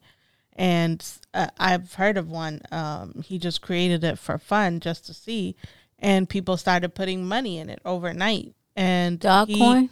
No. Not Dogecoin. No, Dogecoin. Not Dogecoin. Dogecoin. Dogecoin. See, there's so many that are feeding off of. There's Baby Shiv and there's all of these, Shiba Inu, whenever all the Inu stuff. Right. Yeah. And it's confusing. Even when you type it in, you're searching for a coin, you see a lot of knockoffs. Right. And it gets confusing. And there are probably 500,000 coins out there. It's just there's a lot of pump and dump when they say people use it to pump it up as a group. There's these chat groups and different things that work together to pump up the price. Then you get people interested in it because it pops up on the news, or they can pay for articles and different things like that. And then when people buy in and then they pull out, they dump it. That's what pump and dump is. This is sounding so much like startup. It's a couple of from Netflix. It's a couple of levels to it. Yeah, that was a good one. Oh, it's so good. It's a couple of levels to it, and they're gonna keep growing. The levels of But I don't want people to get distracted by that. There's thousands of solid coins out there. Yeah, right. Okay, nice so infrastructures real quick, I'm just circling back. So the first thing is research the top 10 to 100 high performing currencies. Right? Yeah. Okay. And, so you can feel better about it, because sometimes there's what people call paper handers, and those are people that panic whenever there's news and things like that, and people pay for those, and you shouldn't like base your decision based solely on that. Like, there's fake articles that get created all the time that are giving fake information. They call it FUD. It's called propaganda. It's the news, right? Right. Yeah. It's just like, it's the same difference. Yeah, but then on the internet that gets amplified because there's a lot of different sources that you can FUD write on. Yeah, they call it FUD. So, FUD. But yeah, you don't have fear, to uncertainty, and doubt. And doubt. Yeah. Yeah. Well, that would be not citing your source, according to my English teacher. If you don't cite your source, it's not real. Yeah. So in order not to react based on all of the fake news that's out there, research the coin for yourself. Then you believe in these projects and take whatever you don't mind completely losing. If you want to be completely safe about it, like take what you don't mind like losing just a little bit here and there, because with crypto, like Bitcoin is anywhere between $45,000 and $55,000, and some people don't want to pay that much just getting into crypto, but you can buy 0.002 Bitcoin, and that might be like a lot smaller number. I don't know what the number, but yeah. So you can get into it with whatever you're willing to risk, and then you can like put in a little bit here and there over time. And I could say, just like for somebody that's just coming in, for me, with my personal experience, I'm crow.com.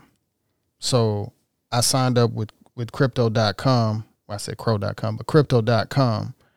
And my experience with them, of course, I'm noticing Crow when it's about, I think when I joined, they gave you the free $25. So the free $25, they gave you the $25 referral, sign up referral. Yeah. So I was able to watch to see what was going on without even putting any money in, starting off with $25. Me too. So I saw Crow drop. So my $25 in Crow dropped down to like, it was 11 cents once upon a time, 15, 11 cents. And that's kind of how I got a gauge of what was going on. So that's crypto.com. She educated me that usually the apps, the tokens or the coins that have apps like Binance and some of the other ones, evidently it's going to do good. Eventually, basically. So wondering, what is it really going to look like? What is it going to look like when it start to do good? And then I'm a UFC fan, and I noticed that, boom, there's a Instagram post that UFC is now no longer Reebok. Now they're crypto.com. The sponsor. That was a ding for me. Like, okay, Crow. I don't know too much about this, but if the UFC has taken them on, then they got to be something serious. The UFC, they do, when those Reeboks, those types of contracts, if they're going to put Reebok to the side and pull in, this, yeah. So. Who's your favorite UFC fighter? Rashad Evans. Okay. So we're still talking about crypto, but I just wanted to know real quick.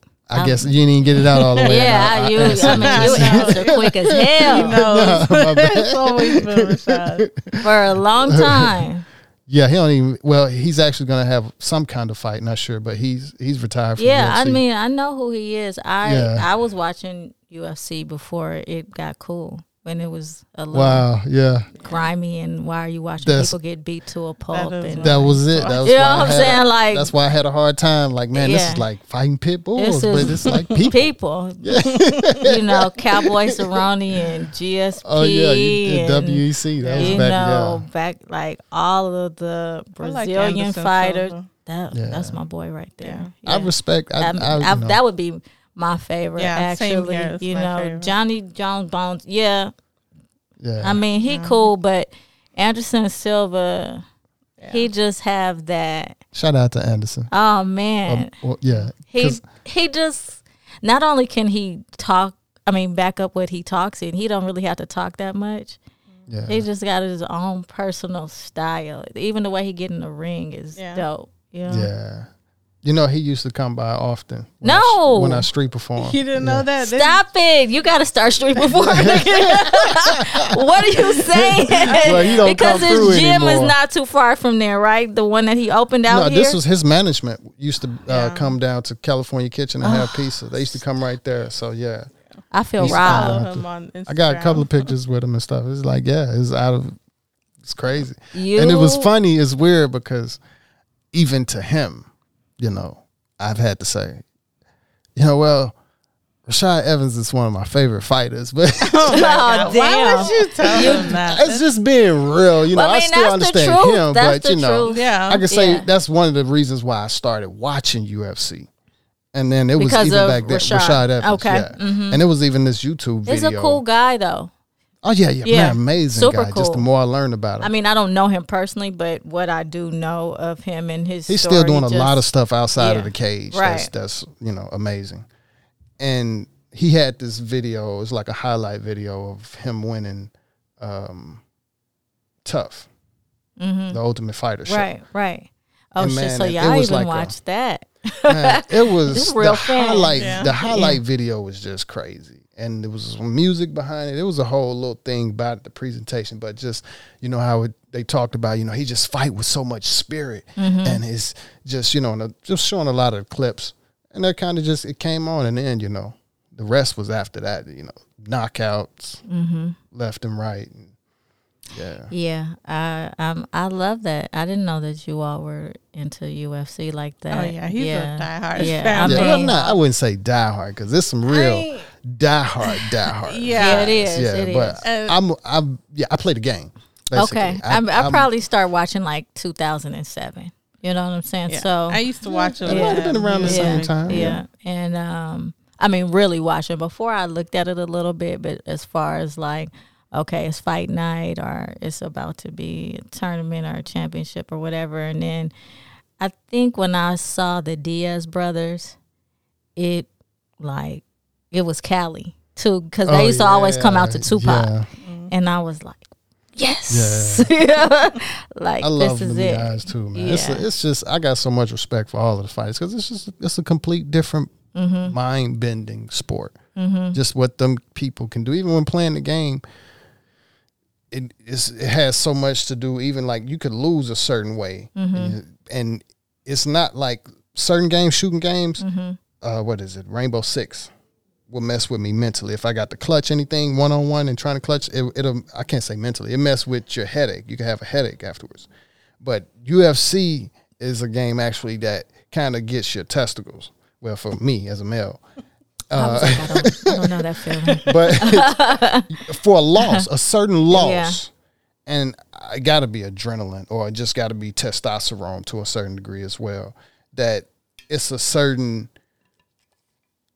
almost like the loss is damn near, is fun as the win because it's the loss sometimes that'll get you more like, all right, and it's gonna be a Fuck it, I'ma run it rematch back. behind that one too. You I'm know? coming back. Yeah, Yeah, I got to coming have back. my say because this wasn't right. and that's just the video game. Right. I don't know anything about That's it. just the video. So when it comes to dealing, of course, how they say with the fight world and testosterone has a lot to do with everything and the whole science of it's more mental than than physical from women and men because of course you look at the women that fight as well, and that's a whole nother level of respect. Yeah, It's cool. They get down, and Ronda Rousey gets a lot of props, but there's so many other people within that realm. That, they definitely have moved past her as far as on the prop side. But I think what she did was take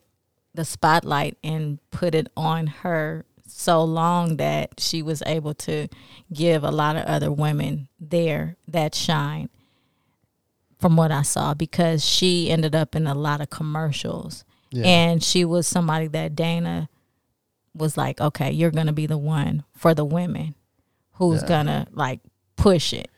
and take it and she run. was one of the first faces of it like that, I could say. She was. But I can also say, being a fan of the sport, she was a terrible champ. She was a crybaby. She was a I used to terrible call her Crybaby Rousey, and that's real. Sorry. Well, I won't Not say sorry. crybaby Rousey. Man, she used to always start crying, man. But like, that's all that's the fight game. Though. not That's not emotional. crying like tears, like whining about losses. I'm not. I shit. If I got knocked in the head, I'm pretty sure I would cry too. But that's not. I'm talking about. You know how It's just a LeBron different is spirit of the always sport. crying about loser. some totally poor sportsmanship. That's what I mean. And When I say I'm not a a terrible fan champ, of poor sportsmanship. Almost when I say terrible champ, when I mean just like, yeah, it kind of did a little bit with it was her image thing as well. But going into, I think the Holly Holmes fight kind of did some things mentally. And it was, I don't know, like I said, all fighters don't touch gloves. So touching gloves, you know, hey, I see that What as do a you respect. think about So, that for the people who don't touch gloves?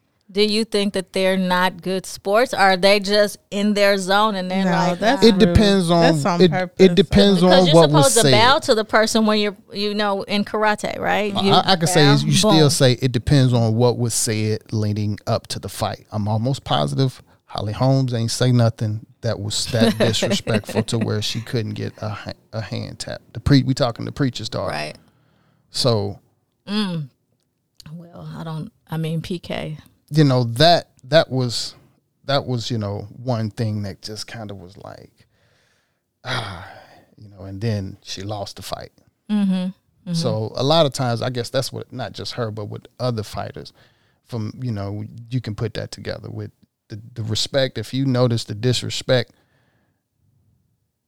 it's just, I don't think I remember. I don't remember Rashad not touching gloves. Most fighters touch gloves. Period. That's It's the a least part you of the could sport. do. Yeah. I think that's just the least you And could like do. I said, I can see if y'all have talked shit. If Yeah. you're Conor Even and when you Conor, have ta- but if even you when you Conor and have Khabib, talked shit. I don't know. But if you Conor and Khabib, I don't know.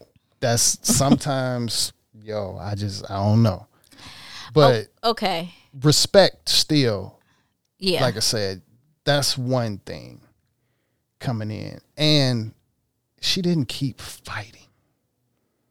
She did come back and did the Amanda Nunes, but then if she wasn't the champ, she just was, I don't know. That's what emotionally- I'm talking about. That's what the crybaby piece is about. It's not real tears. It's Yeah, the okay. whole personality, the persona, the aura that And it's mental, I'm though. going to It take is my mental. ball and go home. The minute that I'm not, I can't win.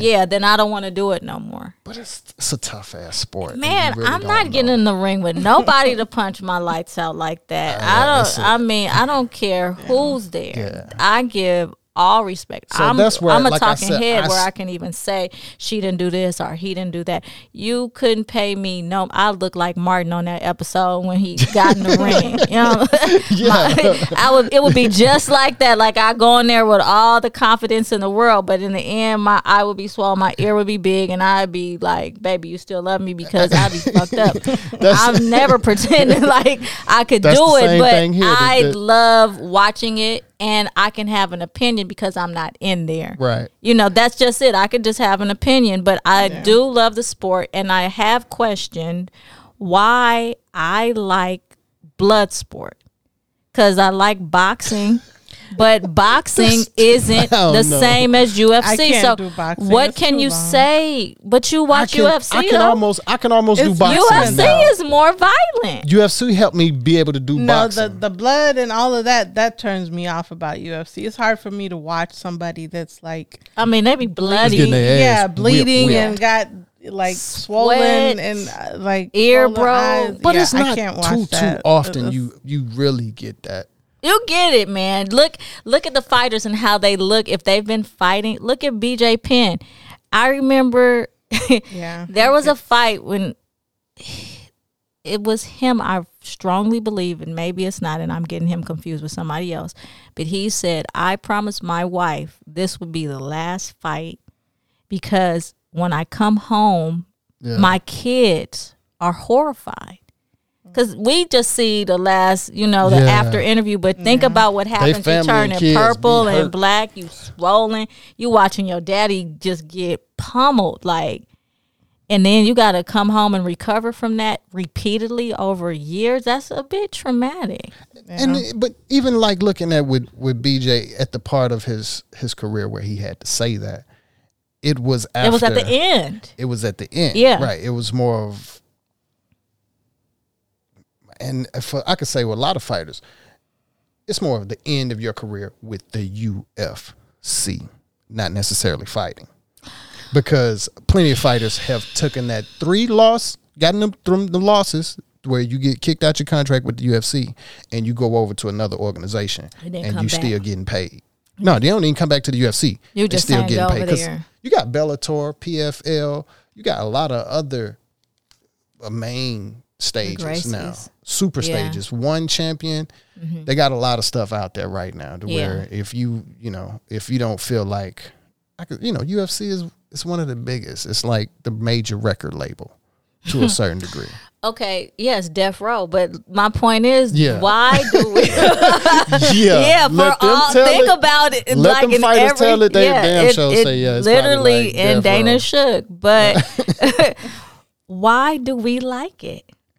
This is what is it? Okay, so what is it about fighting? One of my Mixed strongest martial respects. arts. Like I wanted to learn some of these things, like Muay Thai and different. Same. So I guess that's that part of it. I can do it. I can watch it a lot better than like boxing. Boxing is just like, it's boxing. Like UFC is a lot of different techniques. Somebody's coming in with. I was gonna say that too. Wants to wrestle. Somebody's coming in with BJ Penn last fight. He didn't get beat up. The guy rolled in on him, got him in the leg lock, and tapped him out. Mm-hmm. That's and that was quick. That's what I love about the sport too. That was a good fight too. Yeah, yeah, and that's what you gotta love about the sport. I mean, about the sport. Period. It's just I done seen some wild taps. Oh man, they're getting better. Mm-hmm. They're getting better. That's what I love about it too. You seeing more technical stuff. Even Michael Venom Page, he got a weird leg tap off a guy one time, and it was so confident. He knew what he was doing. We've never seen it, but he knew it was coming, and he got the guy and wrapped him in the guy. Yeah, we're still looking for the technical. Where was the pain at? Right. I think when I first saw a rear naked choke, I was like, "This is a wild ass sport." When like a Superman or a hammer fist. It was something. And I know, because I'm asking you guys, but I know why I am attracted to that type of sport. It's not just visceral. I respect the fighters. I used to do a lot of fighting when I was a kid. So there's that. That's a whole nother principal office type thing. I was that kid. Surprisingly, I used to fight a lot, but I had to because I was little. I was a preemie when I was born, and I didn't hit 100 pounds till I was like 17 years old. Wow. Okay. Yeah. And I'm still not far from 100, even though, these clothes make me look bigger, but it took me a long time to hit 100 pounds. And so between, I don't know, I guess early elementary to middle school, I ended up doing a lot of fighting. And that doubled with being from out here, like I talk about, but being raised in a predominantly white neighborhood and being. Oh, you was fighting white kids? Oh man. Because what happened was I went to school and I was being, attacked because I was the only black. It was like me or Teddy. That was the other black guy. It was me, the only black girl, and then Teddy, the only black guy. And then I transferred it to another school, and it was still just me only. So as a kid, you're not tapped into that concept. I remember you talking about, like, I'm not surprised by the older people, it's the younger people. Yeah.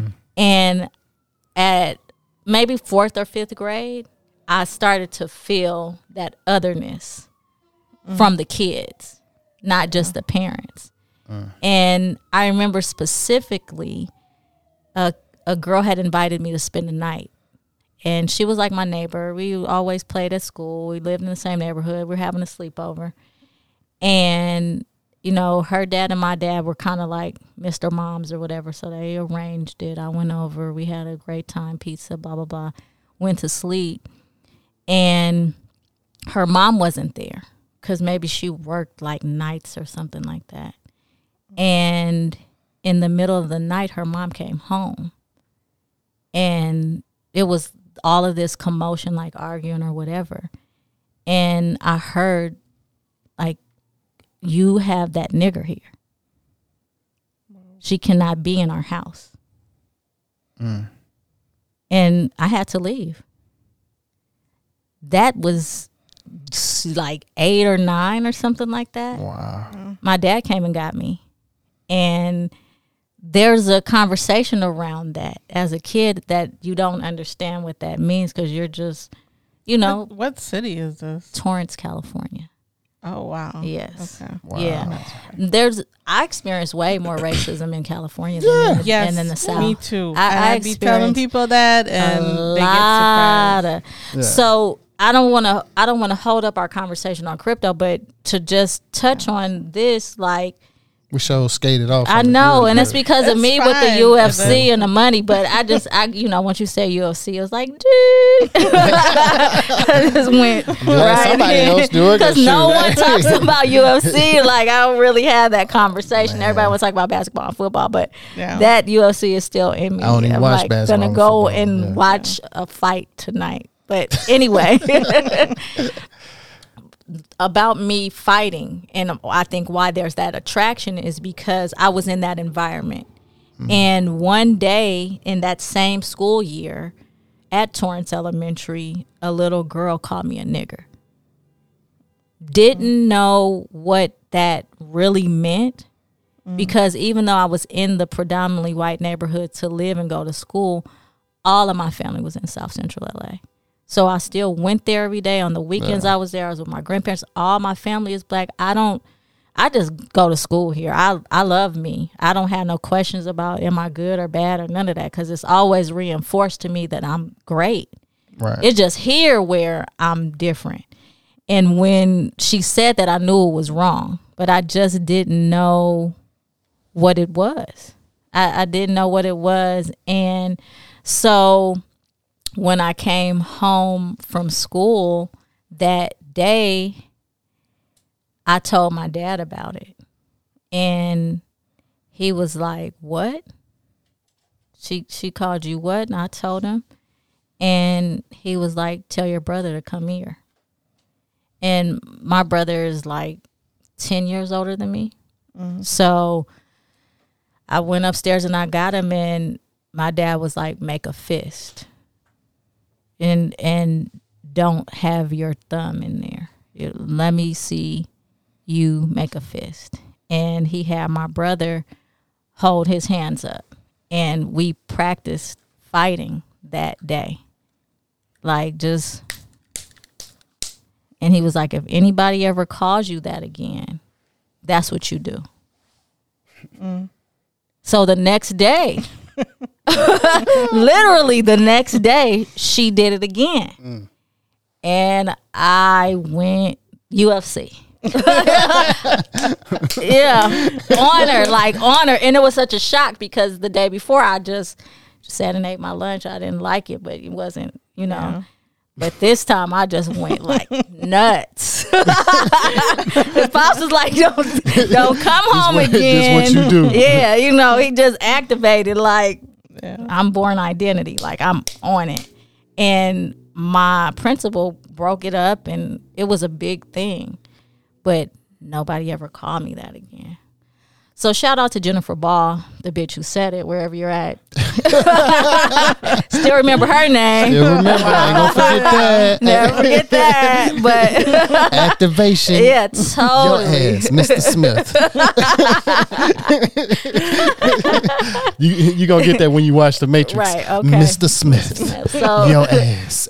Yeah, but I think from that point on, just it felt powerful to be able to know how to fight and to be underestimated. So I think I like the underdog for that reason, because I was always the underdog. And then when I would beat people up who were bigger than me, it would be this fanfare of people around who were like, oh, wow, you know, you did that. I can't believe that you know how to fight like that. Because you don't look like you know how to fight. And also, I never had to fight because I'm the youngest. So I always had my brothers and sisters are cousins. Yeah, but the youngest still know how to fight because they the youngest. But they also get picked on. They the youngest. Yeah. And it wasn't until I think like 9th grade that one of my vice principals was like, "What are you doing? There's no reason for you to be in here like this. You're too smart for that." And I let that go. But man, yeah, I used to fight all the time. And that's where it can, I guess, that's UFC fighters too. That's a lot of them. They usually, always fought. I used to fight. I like fighting. I just like fighting. So I started doing it for a living. And, I don't have it in me to hit people, but I do want to learn how to fight. Mm-hmm. Yeah. But I just can't. It's in your DNA. I can't. It's there. You just got to tap into it. It is not to be violent against others. You know, self-defense is the only way. I know, but I'll be like, oh, I know that hurts. I just hit the person. Yeah. Like, that's what I can't even, it's not even really about people. I just want to the art, it's a discipline that comes along with, with it as well.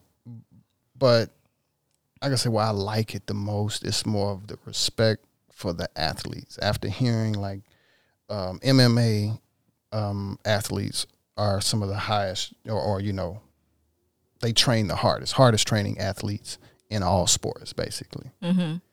And I think that was like a snapping point to where it was like, all right, let me, look into this out of respect. Let me watch it out of respect and see if I could just get more into it. And then, it's like after that, it came the Rashad thing and rolled over a little bit more, watched some more stuff. And,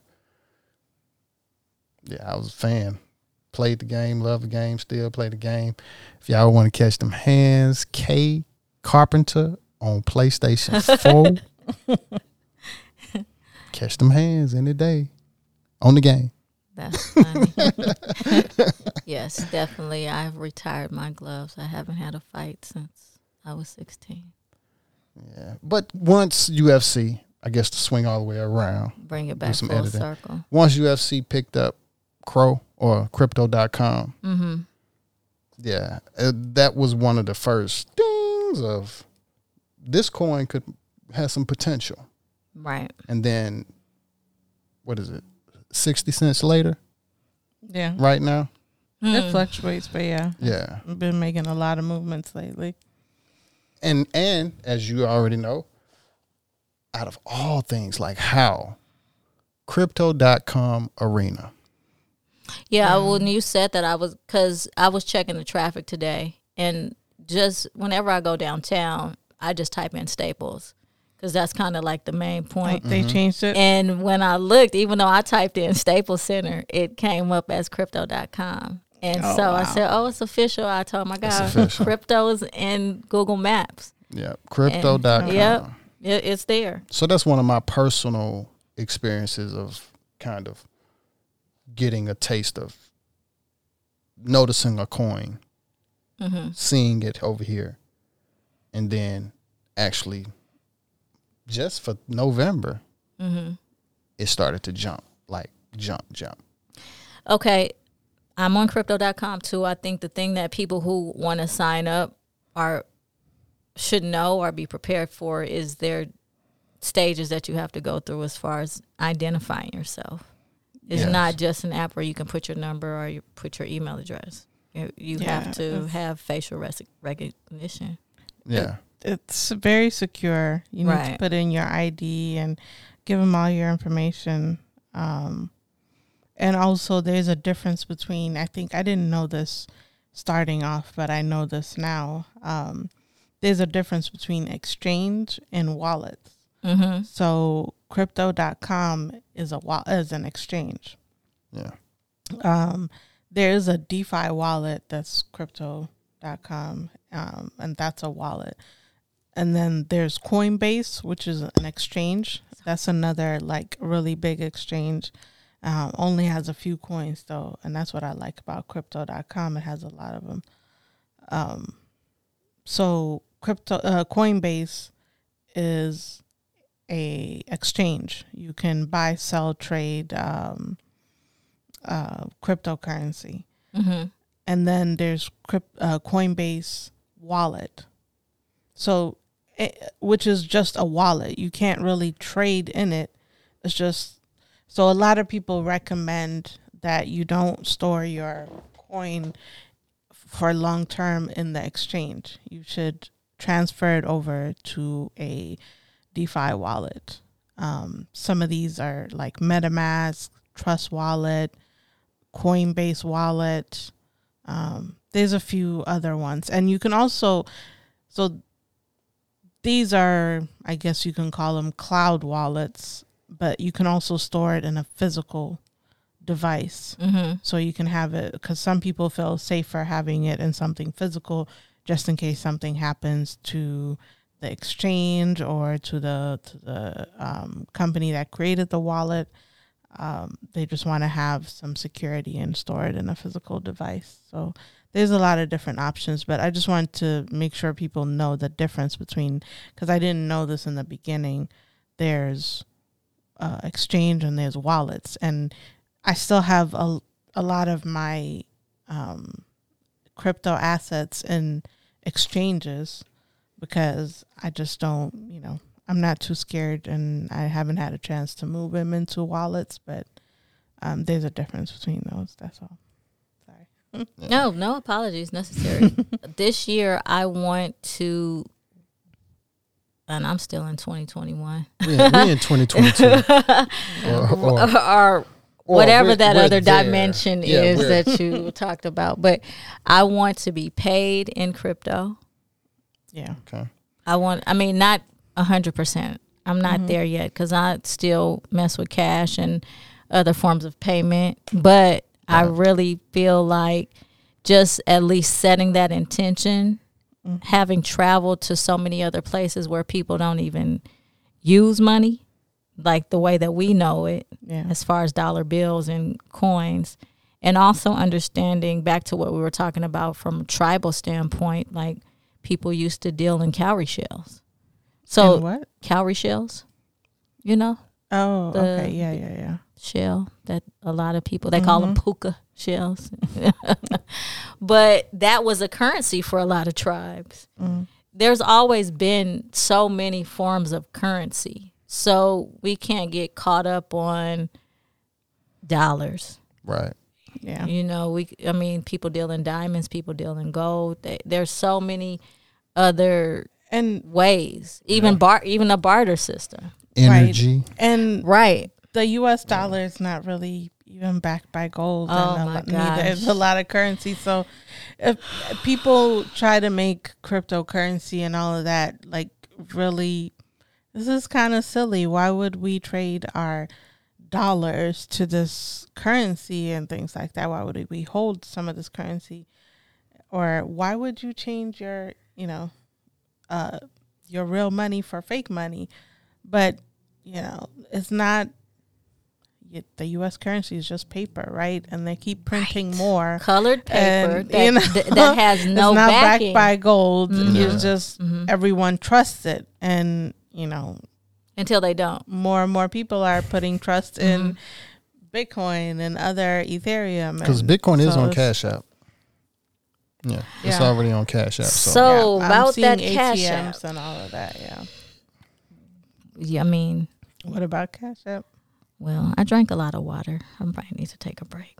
But I do want to talk about that because you guys know next year, anything over a certain amount of money Yeah. You know about No, that? I didn't know about that. Yeah. Anything over $500? I thought 600. Okay. They're supposed to be reporting. To the IRS. Yeah. And it's like, and they Got him. said it's for like, to make sure the rich are being taxed, No. and Yeah, it's not for that. No, Rich it's don't even because use cash that's app. the I think point. Elon explained it perfectly. I forgot what he said, but it was pretty funny. He had a little tweet about that whole thing. It's not for. Yeah. I came here back to But we gonna take a we'll little take a break. short one. Be back. We were talking about the whole Cash App and the. Yeah, we were talking about what the 500. You can't send no more than $500. It's not. Is You it? can't send. Yeah, no. It's like you. Oh, when you do send They're more, they just gonna gonna- report it. The IRS is going to start auditing things that are over 500 or whatever. I'm Right. laughing because Is it $500? we said they are going to start as though they haven't already been. Right. Because I keep saying that, but now that I hear other people saying it, I have the opportunity to think about how it sounds even more. Mm-hmm. And the reason why they are doing that is because they've been seeing how much money these people are making. You insert what they said when they say these people. Yeah. And it's like, oh, hell no. We thought they would just, they doing a lot of transacting. Yeah. Because using Cash it for App is business. the the deal. Like Yeah. Cash App me, Venmo me, Mm-hmm. Zelle me, not so much, but that too. And like we missing the mark. We gotta get involved. So that's once I saw a lot of small business owners reaching out to me in like September, October, even before they made that big announcement and saying I'm not gonna do it anymore. I was wondering, because even when I did my taxes in I think I did them in like April. My accountant said he couldn't accept Cash App. And that was a red flag because I'm like, why? You did before? But he already knew then. I think the press release for the whole deal came way in the fall or something like that. But that's what it is to be astute and have some knowledge of things. And that's why I really asked the question about crypto. And I know we can talk a little bit about NFTs and not the taco version, but just really where it's going, because I don't know that much, but I know enough, and I'm building on it, but I know some people just don't know anything. And Right. it's like, again, back to isolation. Like, I don't know what the heck y'all talking about. I see it, I hear it, but I wouldn't even know where to begin. And we only know a little portion of what we're talking about because it's so brand new. It's new, but it's And- not new to everybody. but it still It's kind not of is because Too it's still new. It's gaining more exposure. Yeah. That's it, because for No. a minority of people, like the people who came up with certain pieces of it to even be a participant, this is the now for them. This is what they were working toward, was Yeah. notoriety and social acceptance. Because when they started with it, it was just a test, a theory, an idea that they hoped they could put with the masses, and now it's a hit. yeah. Even with NFTs, it's like, to most people, it's very new, even for me. But I heard people talking about, I got into it a few years ago. Mm-hmm. So it's just the level of exposure is growing. Just like for Bitcoin, people were talking about it being a scam like a few years ago. Still, even now, a lot of people think it's a scam. And, it's growing a lot more. You see it in ATMs now here in LA. I've seen it in ATMs and random stores. Mm-hmm. So it's Yeah. just the level of exposure is just really growing. Can I draw a connection? Mhm. It's there, but it's not. It might be a reach. But when we met, I had locks all the way down my back. Yeah. And people were like, why you got locks? and Kwame was starting locks right around that time. Now locks are like accepted.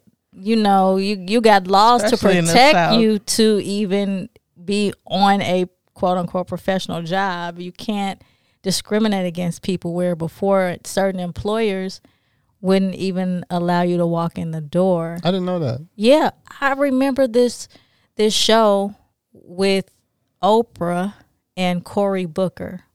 You guys remember Cory Booker? He was the mayor of Newark, New Jersey, in maybe the 90s. Might have been the early 2000s. I don't know. Maybe early 2000s, right? Because he's in the Senate now. But he got his start as the mayor of Newark.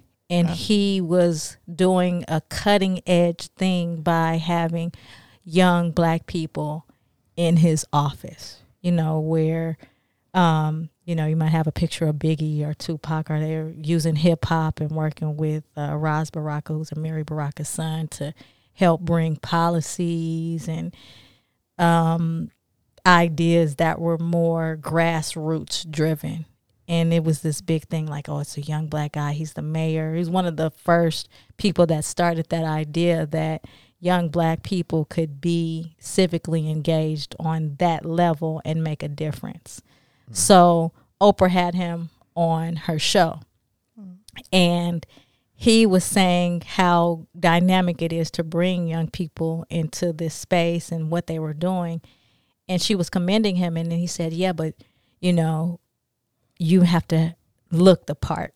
That was what he was pushing. And one of the things that he said wasn't looking the part was having natural hair and having locks. And I was with him all the way until that point because I had natural hair. And I was like, damn. So even in the space that's created for us by us, you still not allowed to do that. Yeah. And Jay-Z is over a bill now, and he got wigs. He don't even have locks. He got wigs. The only people I know that were successful with wigs was Haitians in Miami. I didn't know there was Zopan, like that type of you could move around with money. It's wigs. Huh? Yeah, because that's how you start. And it's really homage to Rastaman vibes, who was like, you don't need to pretty up locks, you grow them, and that's you're basically rebelling against the idea of being clean cut. So even having locks, even for a lot of people who are from Jamaica, that's not accepted. You're counterculture. But now locks, afros, no haircut, beards, everything that was counterculture is accepted. And so that's when I think about what you're saying with crypto and how there's this idea of, no, it's dangerous and you'll lose your money. You can't see it. You can't touch it. You can't hug it at night and tuck you in with your dollars covering you. It's an idea. Don't do it. But now more and more people, are getting paid in crypto, signing contracts with crypto. Nas is talking about I don't gangbang, but I'm a Crip because he messed with crypto. Nipsey was talking to the community about crypto before he got killed. I wonder is that a coincidence, but that's another conversation. But it is more and more accepted. Yeah. But if you go to Asia, they were already on this paying. You can't get food with cash. You need to use your phone to pay digitally. So I just think we continue to be behind. Yeah, even if you look at recently a video came up from probably the early 90s and what they thought about personal computers and people getting their news through their personal computers, you know. And some guy was saying, this is going to be the future. We'll see. They just how they were talking about having a personal computer and, getting your news through that and all of that. It was all spooky and unknown, right? And I'm sure a lot of people talked about the internet and computers, like, oh, it's evil, or it's just like Mhm. it's, there's all kinds of negative things being spread. Like, there's all kinds of fake news there. You got to be careful how you do your research. I remember at school when you're doing research, You got to use a book because Yeah, the and- internet is or wrong. they started letting you use the internet, but then like they have these trusted sites, and you can only get your Site research from there. from those sites, Yeah. because there's all kinds of fake sites out there. Anybody Like can create Wikipedia. site- Do you Yeah. remember when it was like Wikipedia? And I Yeah. remember I used to be so like, yeah, I mean, who gets their news from Wikipedia? Right. Yeah. And now Well, everybody Wikipedia, man. everybody goes to Wiki. Right, exactly. But then it was like, yeah, that's where people just go on there and write what they think is true. yeah. And now that's the thing, though. yeah. Yeah. So Like they say, Google it. it's Yeah. recognizing those Google it. patterns and saying, okay, I want to be in the forefront of certain things. I'm tired of like being the late adopter, especially something that can It's world that's changing. yeah, and Mhm. they keep saying it's the transfer of wealth and all of these things, and I want to be in the forefront of that. And I it like came the at idea such of a transferring time. though. wealth. Yeah, NFTs came at such a time where there was almost like a low vibration, I guess, dealing with music wise, because it was one of the on the music break, so it was almost feeling like when the world has turned off because of everything that happened, the whole industry has changed. And now it's more like the universe is like, here's something new, NFTs. Mm-hmm. So it was like a recharge. Like, okay, wait, what is this? You say music artists gonna be doing what? What you said? Music artists. This got something to do with me or something, And then to see what it is, and then it's like, oh, this is the future. So it's like it's a whole new charge. Like, thank God, there's something new to basically find a way to get rich off of. And one more thing to get generational wealth, and also to express your art or music wise. And it's also outside of the, like I said, it's an independent person. It's out a little bit, still in the matrix, but it's still a little more freedom to your creativity. Yeah, and you can make passive income, like mining and things like that. Mm-hmm. Mining, staking. You can make passive income. And it doesn't just have to deal with physical people as well. As far as with me, when I say physical people, that's like fans. When you're dealing with, you got to promote something or go into a job physically, or to, even just coming from where I'm coming from, you kind of having to cater to, like I said, the fan thing, post hits, do this, do music here, do music there. Social media marketing. Yeah, I mean, I saw Content that creation. Snoop's son has his own crypto that's attached to a video game. Yeah. And, the more levels you complete, Yeah, the more. We actually do want to do something. Yeah, like I that in the thought that was future. pretty cool. He launched it a little bit. I mean, it's been out there, but he did a big launch over the last week at the Lakers game where he had it set up and he showed how it worked. He had some people from NFT Kings. You all know that? I think I'm a Yeah, little those familiar guys. with So them, they were yeah. kind of there supporting it. Unfortunately, I can't remember the name of it, but I thought it was cool that he wanted to make it more accessible to his community. Yeah. And that's the best part about NFTs. It's like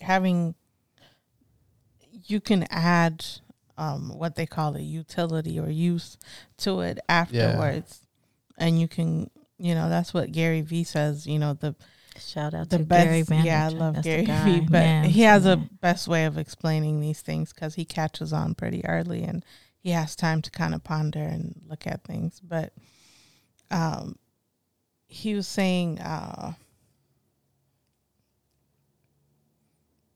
Sidetrack. Uh-oh.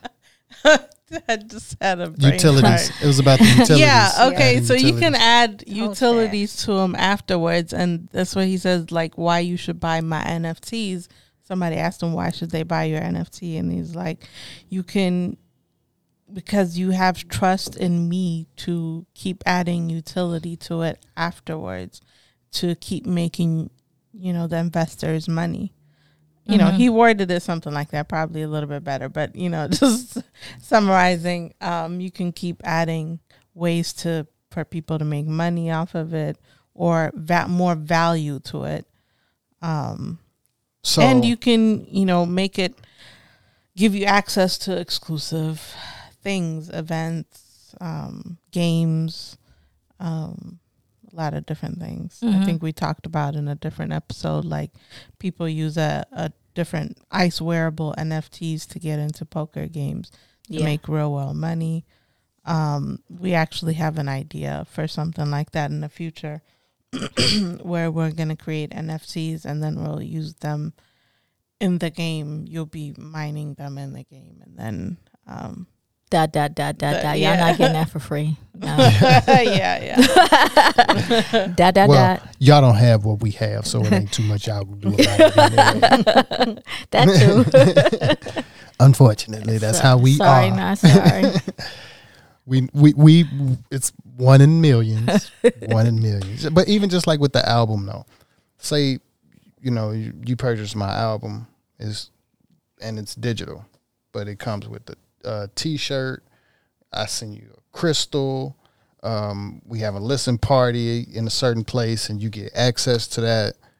And then maybe say 2 years from now, I do something else and do a live version of that album, and you probably still get access to that. And when you say keep adding on, yeah, it's just, I mean, it's back to tribes. This tribe you have to pay in crypto to be a part of by getting an NFT. And that's really what it looks like. It's like they got communities. When you say tribe, Yeah. you would say we would probably be a part of the SHIB Army. SHIB Army, Okay. like that's I one don't of know the who things these that people are. so Shiba Inu, the token, Oh, okay, the shit. the Okay. people who invest in that, Yeah, called you guys SHIB are part Army, of that and army. that army is what propelled the success of this coin to be where it's at. Okay. It's like Fancy. it's the community. But do you guys what's know how to really do the driving rear it. naked choke as a part of the shit army?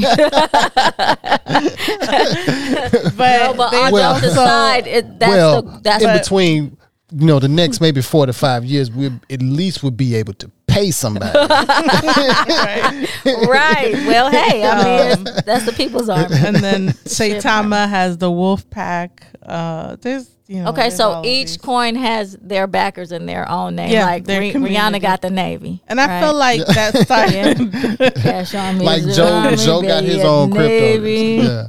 Yeah. So- Speaking of cash money, shout out to Juvie. I just had to do that. I don't know. Wait, hold That on, wait a was so minute. random. Wait. Juvie. Now I gotta get on. Dun, Wait, dun. why we shouting out Juvie?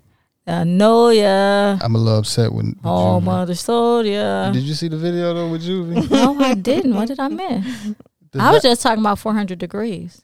Okay. okay. One of the My best bad. albums Yeah, I was ever. talking about Vax that ass up. No. All right, that's another conversation. Okay, no. I mean, Don't ruin this for me. blacks that ass up. I should have said. I'm gonna have to Let's edit that never part. go there again. I'm so sad. Damn. Yes. I guess I'll go back to my And brother so Thelonious. it's crypto. It took me some time. I'm grateful for my wife to put it in there, but it's like it's the whole package. Yeah. Musician, artist. It's layers. Oh, yeah. It's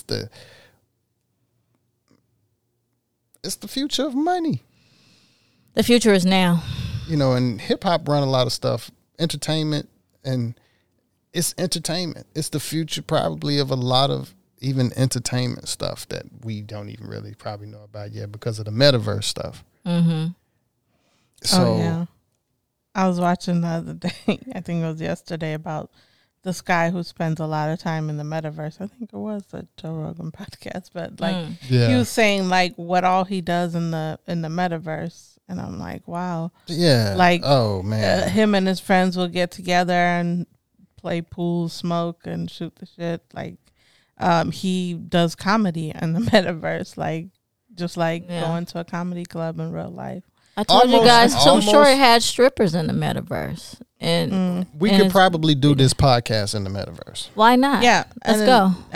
How do we get there? Too. And I was gonna say that earlier. I just recently got into this Adobe Adobe like product called a character animator. And basically we can get characters designed of us, and basically this program, whenever you're talking, it's lip synced. Yeah. So, and even hand movements and everything. So it'll be more cartoonish. Like you can actually give it the audio of the podcast, and it will lip sync to the character.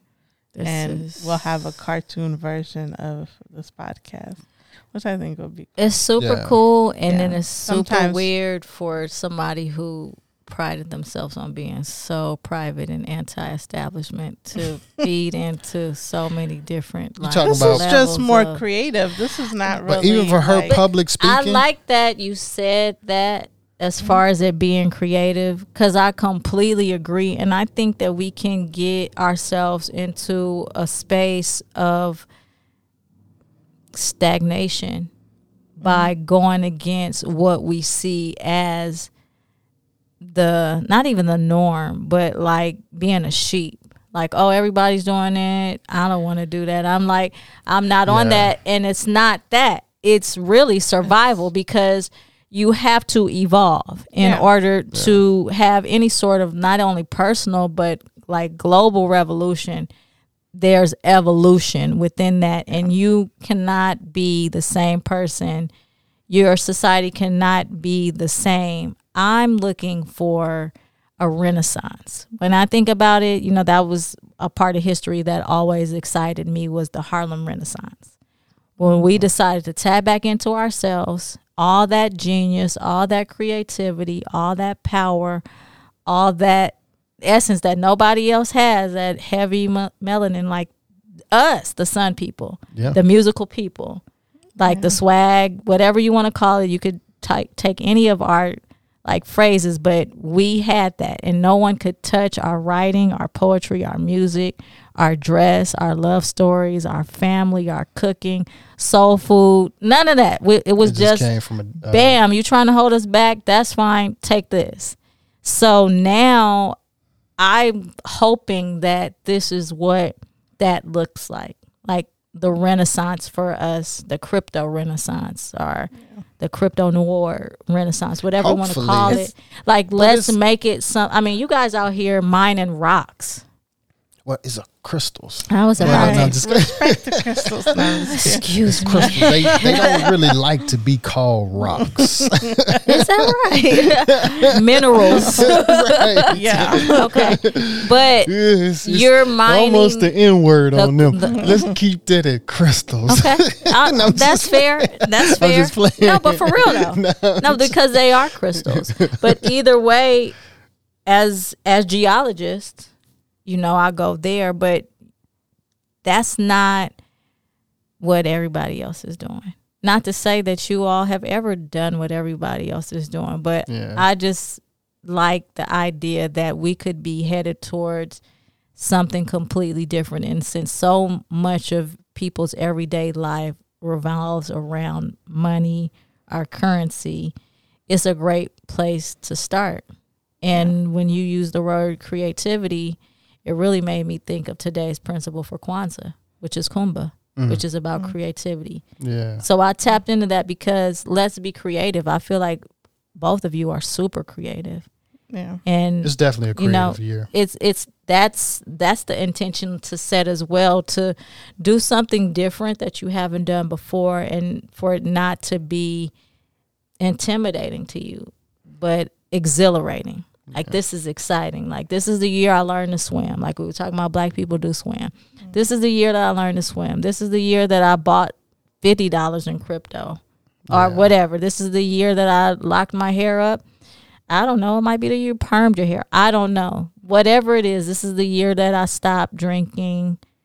This is the year I started. But pick one. You got you to know, pick one. you get on the side No, and I'm just embrace it. This is the year that I decided, like we were talking about before we started recording, exercising more. Oh yeah, man. That's You know, we sweet. said drinking more water, like being healthy.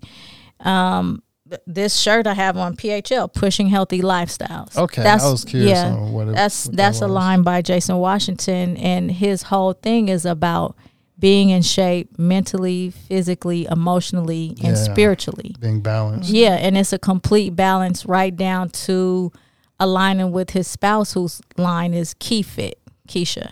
And so she's Keisha Fitness, but it's Key Fit, and it's waistband training, and it's not the shit that squeezes your whole organs, you know, Yeah. but it's really encouraging you to look good and feel good. And there's a spiritual base within this whole product. PHL is a lifestyle. It's not just clothing. And that's how I want to approach 2022. Consistent self-improvement. This is the perfect place to be because that's what we're all moving towards. Yeah. And when I think about this brand, it is about discipline. And I think that's what we need. Yeah. Man, I need Because so much of it. I'm, you know, I go back and forth. Yeah. Sometimes I'm like, wow, I'm amazed that I'm able to buckle down and do all the stuff that I do because I really have just tunnel vision. I'm like this, and this. And then other times it's like, damn. Like you said, you had all these miles to Santa Monica Yeah. Yeah. and then you didn't. yeah. Yeah. And I mean, I don't know, but when I look at Jason, who, like I was saying, created this company, he is super disciplined. He gets to the gym. He eats right. He keeps that spiritual foundation. And it's an inspiration for me because I know I struggle with that. And we all probably fall short Yeah. of what we do. But even when I would put your shirt on, whenever you guys gave me that shirt, I don't know why, but I just felt like more improved. It was kind of like, okay, you know, first you think, then you feel. So the mind goeth, then the man follow. Yeah. And even saying that phrase over and over again, for me, as a meditation, you guys know that that's where I really dig deep and feel good is when I'm meditating. I can say that and feel like just keep going, yeah. you know. So that's what I want is to improve. I feel that every day, and this has been a long time, just personal meditation, be better today than you were yesterday. Yeah. A little bit by a little bit. Yeah, I was it gonna doesn't say matter that. how much more, This year. just a little bit, then I can build on that so that the next day it's even further towards that personal renaissance. And even all of this, like I could say I didn't rebuild, and people probably sit here and look at it as like, shit, it look like y'all rebuilt at least something. Mm-hmm. But it was a little bit by little bit. So this year I got a chance to really kind of feel and see what my little bit by little bit, you know, still get me versus I was used to kind of start something, let's go and go till I'm burned out, and then, you know, it don't really always go all the way. But now, even to sit here now, I feel like, okay, I didn't put this all in one picture, but the little bit by little bit, I can say I was doing the little bit by little bit to a certain discipline. And it's here. It's still folded. Yeah. So now it's more like, all right, now I need to just put that to my physical, my workout. And it's not like I used to. It's not like, you know, the average person is like, you know, all right, this year I want to start being more physical. No, I was physical the year before last year or before that. It's just I went from riding my bike to the store to grab any little thing to not riding the bike at all. Mm-hmm. So it's just more of that, all right, snap out of it, you know, get back into the discipline of just get on your bike and ride your bike, a part of your lifestyle. Don't hop in the car for everything, Right. you know, and the discipline, like I said, just really discipline. Discipline makes things easier. Yeah. Yeah. Organize your life. Yeah, that's it. Man. You said President's boy. meditation a couple of times, and that's something Like a lot of people I know don't meditate, and I do. So whenever I bring it up, they have questions. So I'm curious, like, what is meditation to you? Like, meditation is life. I mean, like, But what does that look like for me? yeah.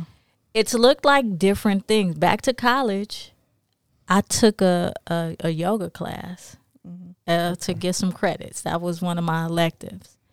And that was after I had went to grad school in Miami. But I used that space to really learn to focus on my breath and to let go.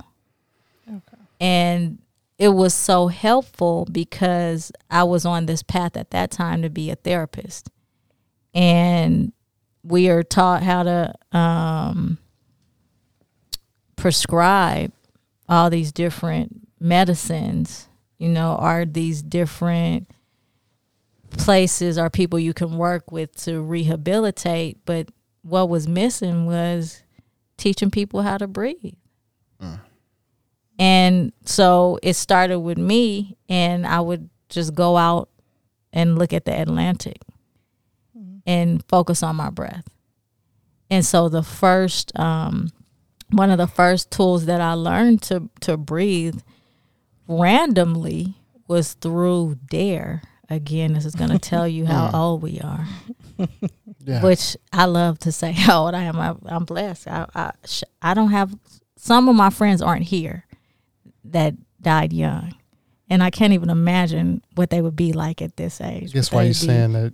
You remember Smarty Pants? The elephant. The guy with the elephant that used to come to the schools. We don't know DARE. I don't know Smarty Pants. Right. No. But DARE was in Louisiana. Yeah. This was Smarty Pants local? Yeah, he was. Okay, that's what I was going to say. Because DARE, what did it stand for? Do you remember? Drug awareness, something education. Yeah, something like that. I feel like then that was a question that we probably got wrong with drug awareness, resistance, maybe resistance education. And it had a little theme song about keeping kids off drugs. But you went through this curriculum. This is how indoctrinated, back to propaganda and FUD. Mm-hmm. This is how indoctrinated, or this is part of Reaganomics where they went into the school because the old girl said, just say no. So that was a part of it. And they had a police come to your school and talk to you about the dangers of drugs. And then if you did well, you got this DARE bear. You remember that? Yeah, I think I remember something. Yeah. But it was only one, and only one, sometimes two people, because they would choose a boy and a girl, could get the bear. I had a T-shirt. I think that's if you graduated the program, you got the T-shirt. But if you were at the top, you could get the bear, the DARE bear. Okay, which was a play on Care Bear. But anyway, I wanted that damn DARE bear because I love teddy bears. And it had a police officer too? Yeah. Yeah, that's what it was, yeah. And so anyway, Police Jeff came in and was talking to us about all these different things, but one of the things that he talked to us about was meditation randomly. And so he taught us that when you get mad and all these things happen, you don't have to use drugs. You just stop and take a beat. And you count to 5 while you're breathing in. And then you count to 10 while you're breathing out. So you really slow down. Yeah. So I had that. And then I took that and added it to the yoga. And I would meditate for an hour every day. Wow. Yeah. That's so long. An hour every day, win, lose, or draw. Yeah, once you get it, you can do it. I was so good. And I know everyone can't close their eyes and just go blank. It takes different things for you to get there. But for me, I would just go into the color black. And I would just try to go as deep as I could into black. And you could stay there pretty good. And I couldn't hear nothing. I was gone. The breaths are important. I do realize the breaths are very important. So that's how I still meditate. Technique, is going. I start with the 5 and go to the 10. I'll go to the 10 and go to the 20. because the longer that it takes for you to elongate that breath, the better. And then I have my own set of affirmations. You know, I talked to you about that too, that I will just repeat and turn into mantras. Yeah. Or I'll go into just a super long prayer. And that's my meditation.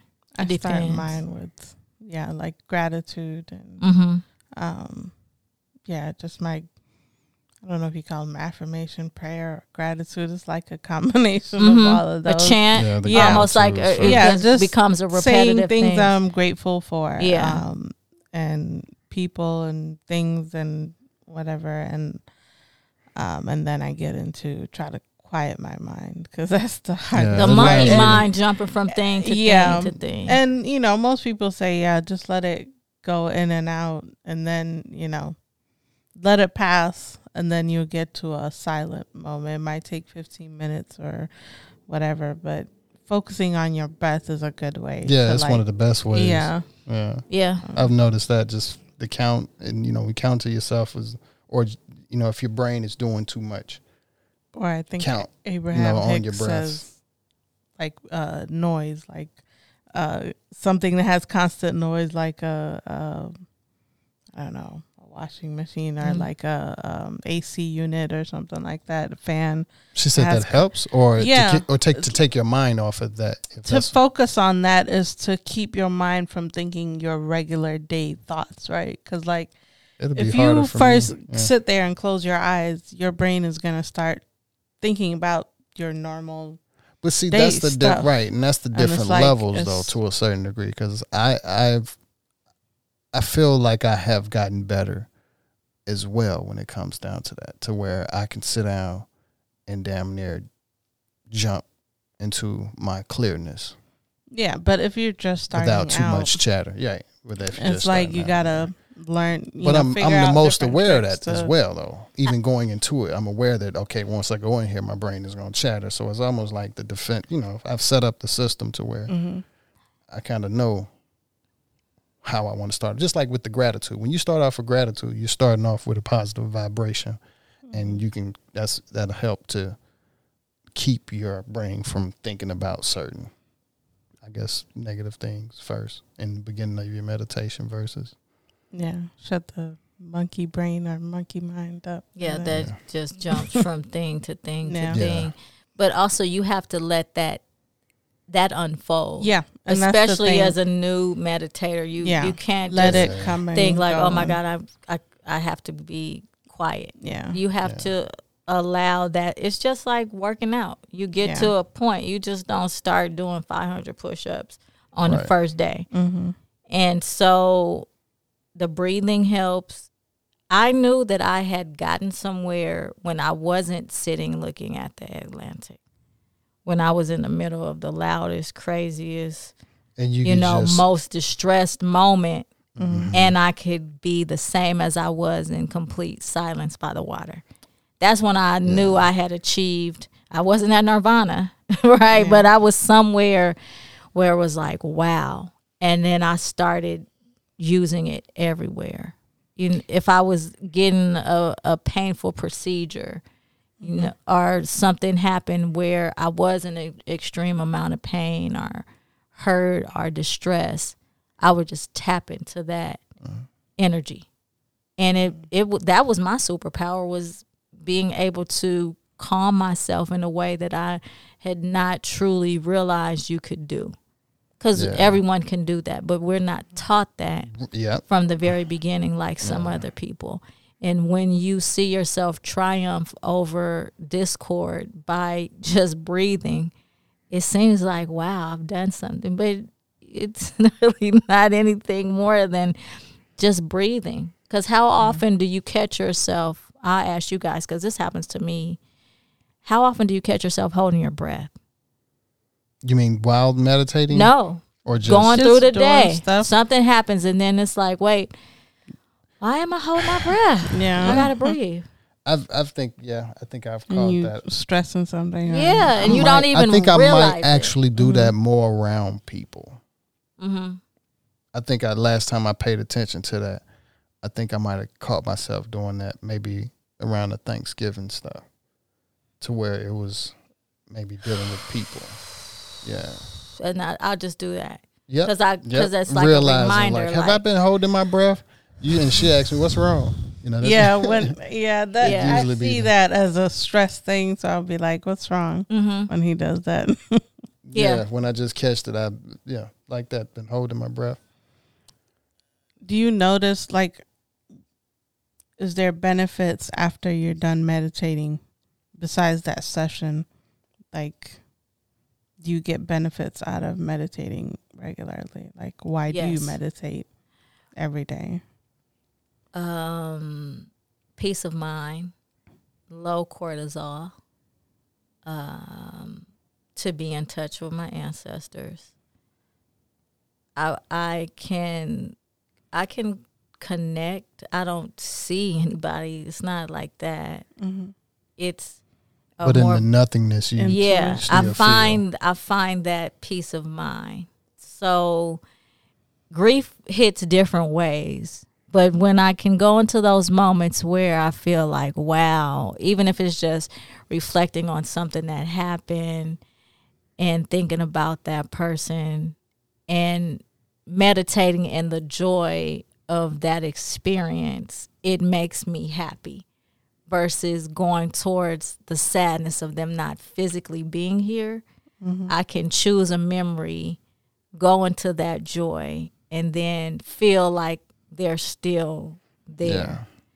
Yeah. Y'all know what I mean? Yeah, like, I know what you mean. Have you ever had an experience where someone passes away and then you go to like call them or something happens and then it's like, damn, they're not here anymore. And that is a reminder. But on the opposite, you know that they're not here anymore and you choose a memory that happened and you find this big piece of like gratitude of even ever having that person around. So it's not as sad. Yeah, I've had a dream that was so close to real life before about somebody. Mm-hmm. And yeah, I told a person in the dream, I heard you passed. Oh, wow. Yeah, and woke up in tears. Mm. But even after experiencing like that, I knew, it's just like any powerful meditation, you being able to tap into, whether it was astral projection or whatever. You can do it when you sleep. You can also meditate and do that same in your brain. Mm-hmm. So, and when I mean like the warmest hug. But were you asleep? I was asleep. That's what you think. Was I asleep? I got you on that. Yeah. Okay. So yeah. Waking Life. Y'all seen that movie? No. Slash cartoon. The premise on that is, were you really asleep, or is this right now the dream? That's a whole nother conversation for next week. That's really we need to talk about that. Yeah. Well, not right now because it is a whole nother conversation. You're right, but a certain group of people, man, that because even for myself, like I said, I could. Yeah, even to this day, still, I could still say that I understand this right here where we are. Mm-hmm. But, man, I've had some dreams that, they random as hell. Mm-hmm. But it's like, it got to be something else. It's now. Else. Yeah. It's now. Yeah. And I know because this is a part of a broader conversation, but because of what you asked about the meditation and what both of you said as far as how you could tap in, it really made me think about the night that my grandmother passed. And it was so eerie because I had flown back from the UK and I had the opportunity to drive. I flew into Jackson to drive that night. But it was so late, I was tired, and I was going to, get some rest, connect with my friend, whoever picked me up from the airport, and go in the morning. Because I couldn't go to the hospital at night anyway. And so that night, I went to sleep, and I experienced something I've never experienced before and haven't experienced since. And it was, the only way I can describe it to you was the worst feeling that you could ever feel. And my heart just was like in a million pieces. And I felt so bad, so sad, and so terrified all at the same time. And the feeling was so real that when I woke up, I don't even have the words. I didn't know what to do. What happened? I got on my knees and I prayed because I didn't know what else to do because of whatever that, it was no one thing that happened in a dream. Okay, it was a feeling. Mm-hmm. That's all I could remember from whatever I experienced there in that realm. It was a feeling. I didn't have any visuals to go with it. I just woke up and I felt sad, terrified, and I didn't know, scared, like what happened. So I prayed, and I traveled with candles and crystals. Yeah, so I lit a white candle and I went to sleep. And I slept until my phone rang. And my mom and my cousin called me and told me my grandmother passed. And when I asked when, it was when I woke up from that dream at the same time. And that was such a wild connection. Because I really feel that whatever I was feeling was the moment when she left. That happened for me then. It wasn't I've never felt anything like that. And I haven't since. And my grandmother told me when her mother died, I was young, so I didn't really understand. But she said they had to drive from LA to Arkansas, which is where her mother was from. And they told her, hey, you need to come on, your mom's about to pass. So her and my granddaddy hit the road to drive. And she said, when I got to Texas, I heard the death toll. I'm a kid. I don't know, whatever she said, and they had to pull over because it took her, whatever was in her spirit. Her mom had died. By the time they got there, she'd already passed. So I almost felt a connection with her in that moment, in the same way that she had that connection with her mom in that moment, because when my grandmother passed, my whole life changed. My whole life changed. So, yeah, I think that there's a connection with your dreams and your everyday reality. Yeah.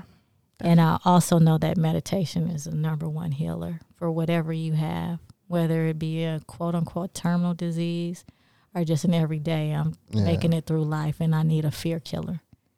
Yeah. They don't prescribe meditation a lot, but they should.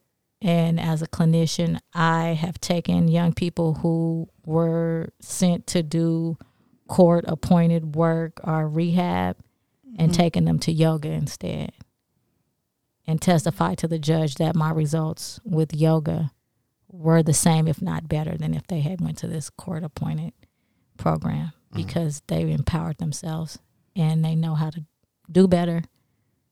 And connect spiritually. Yeah. Even Joe Dispenza, he does a lot of, are you familiar with Joe Dispenza? Joe Dispenza? Yeah.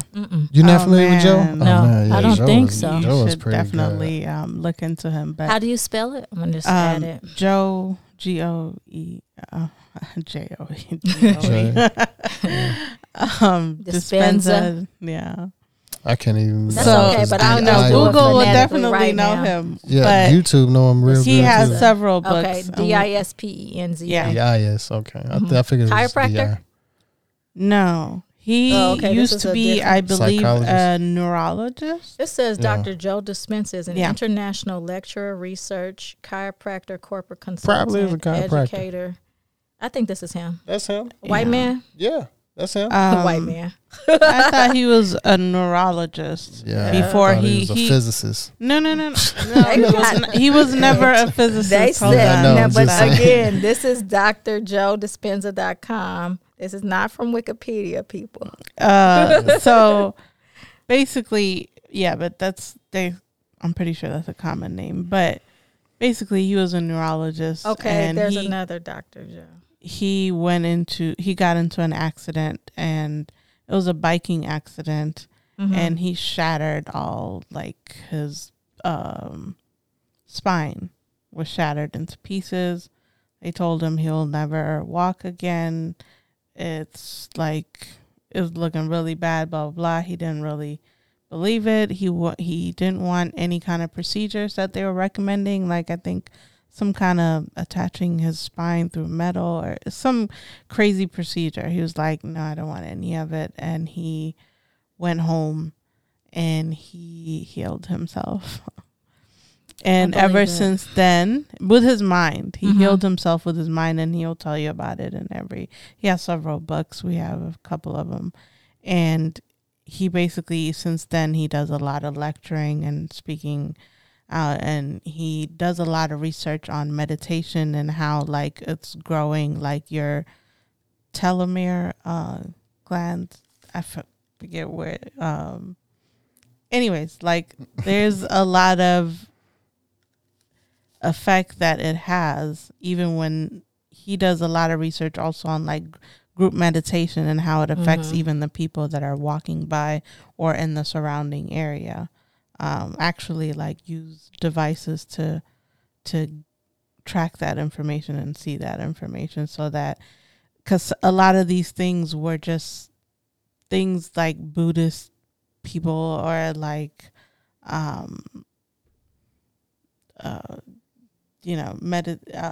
spiritual people, monks, and different people in that avenue that were talking about it. But, you know, he's actually getting, like, proof of the effects of all of these things in your life.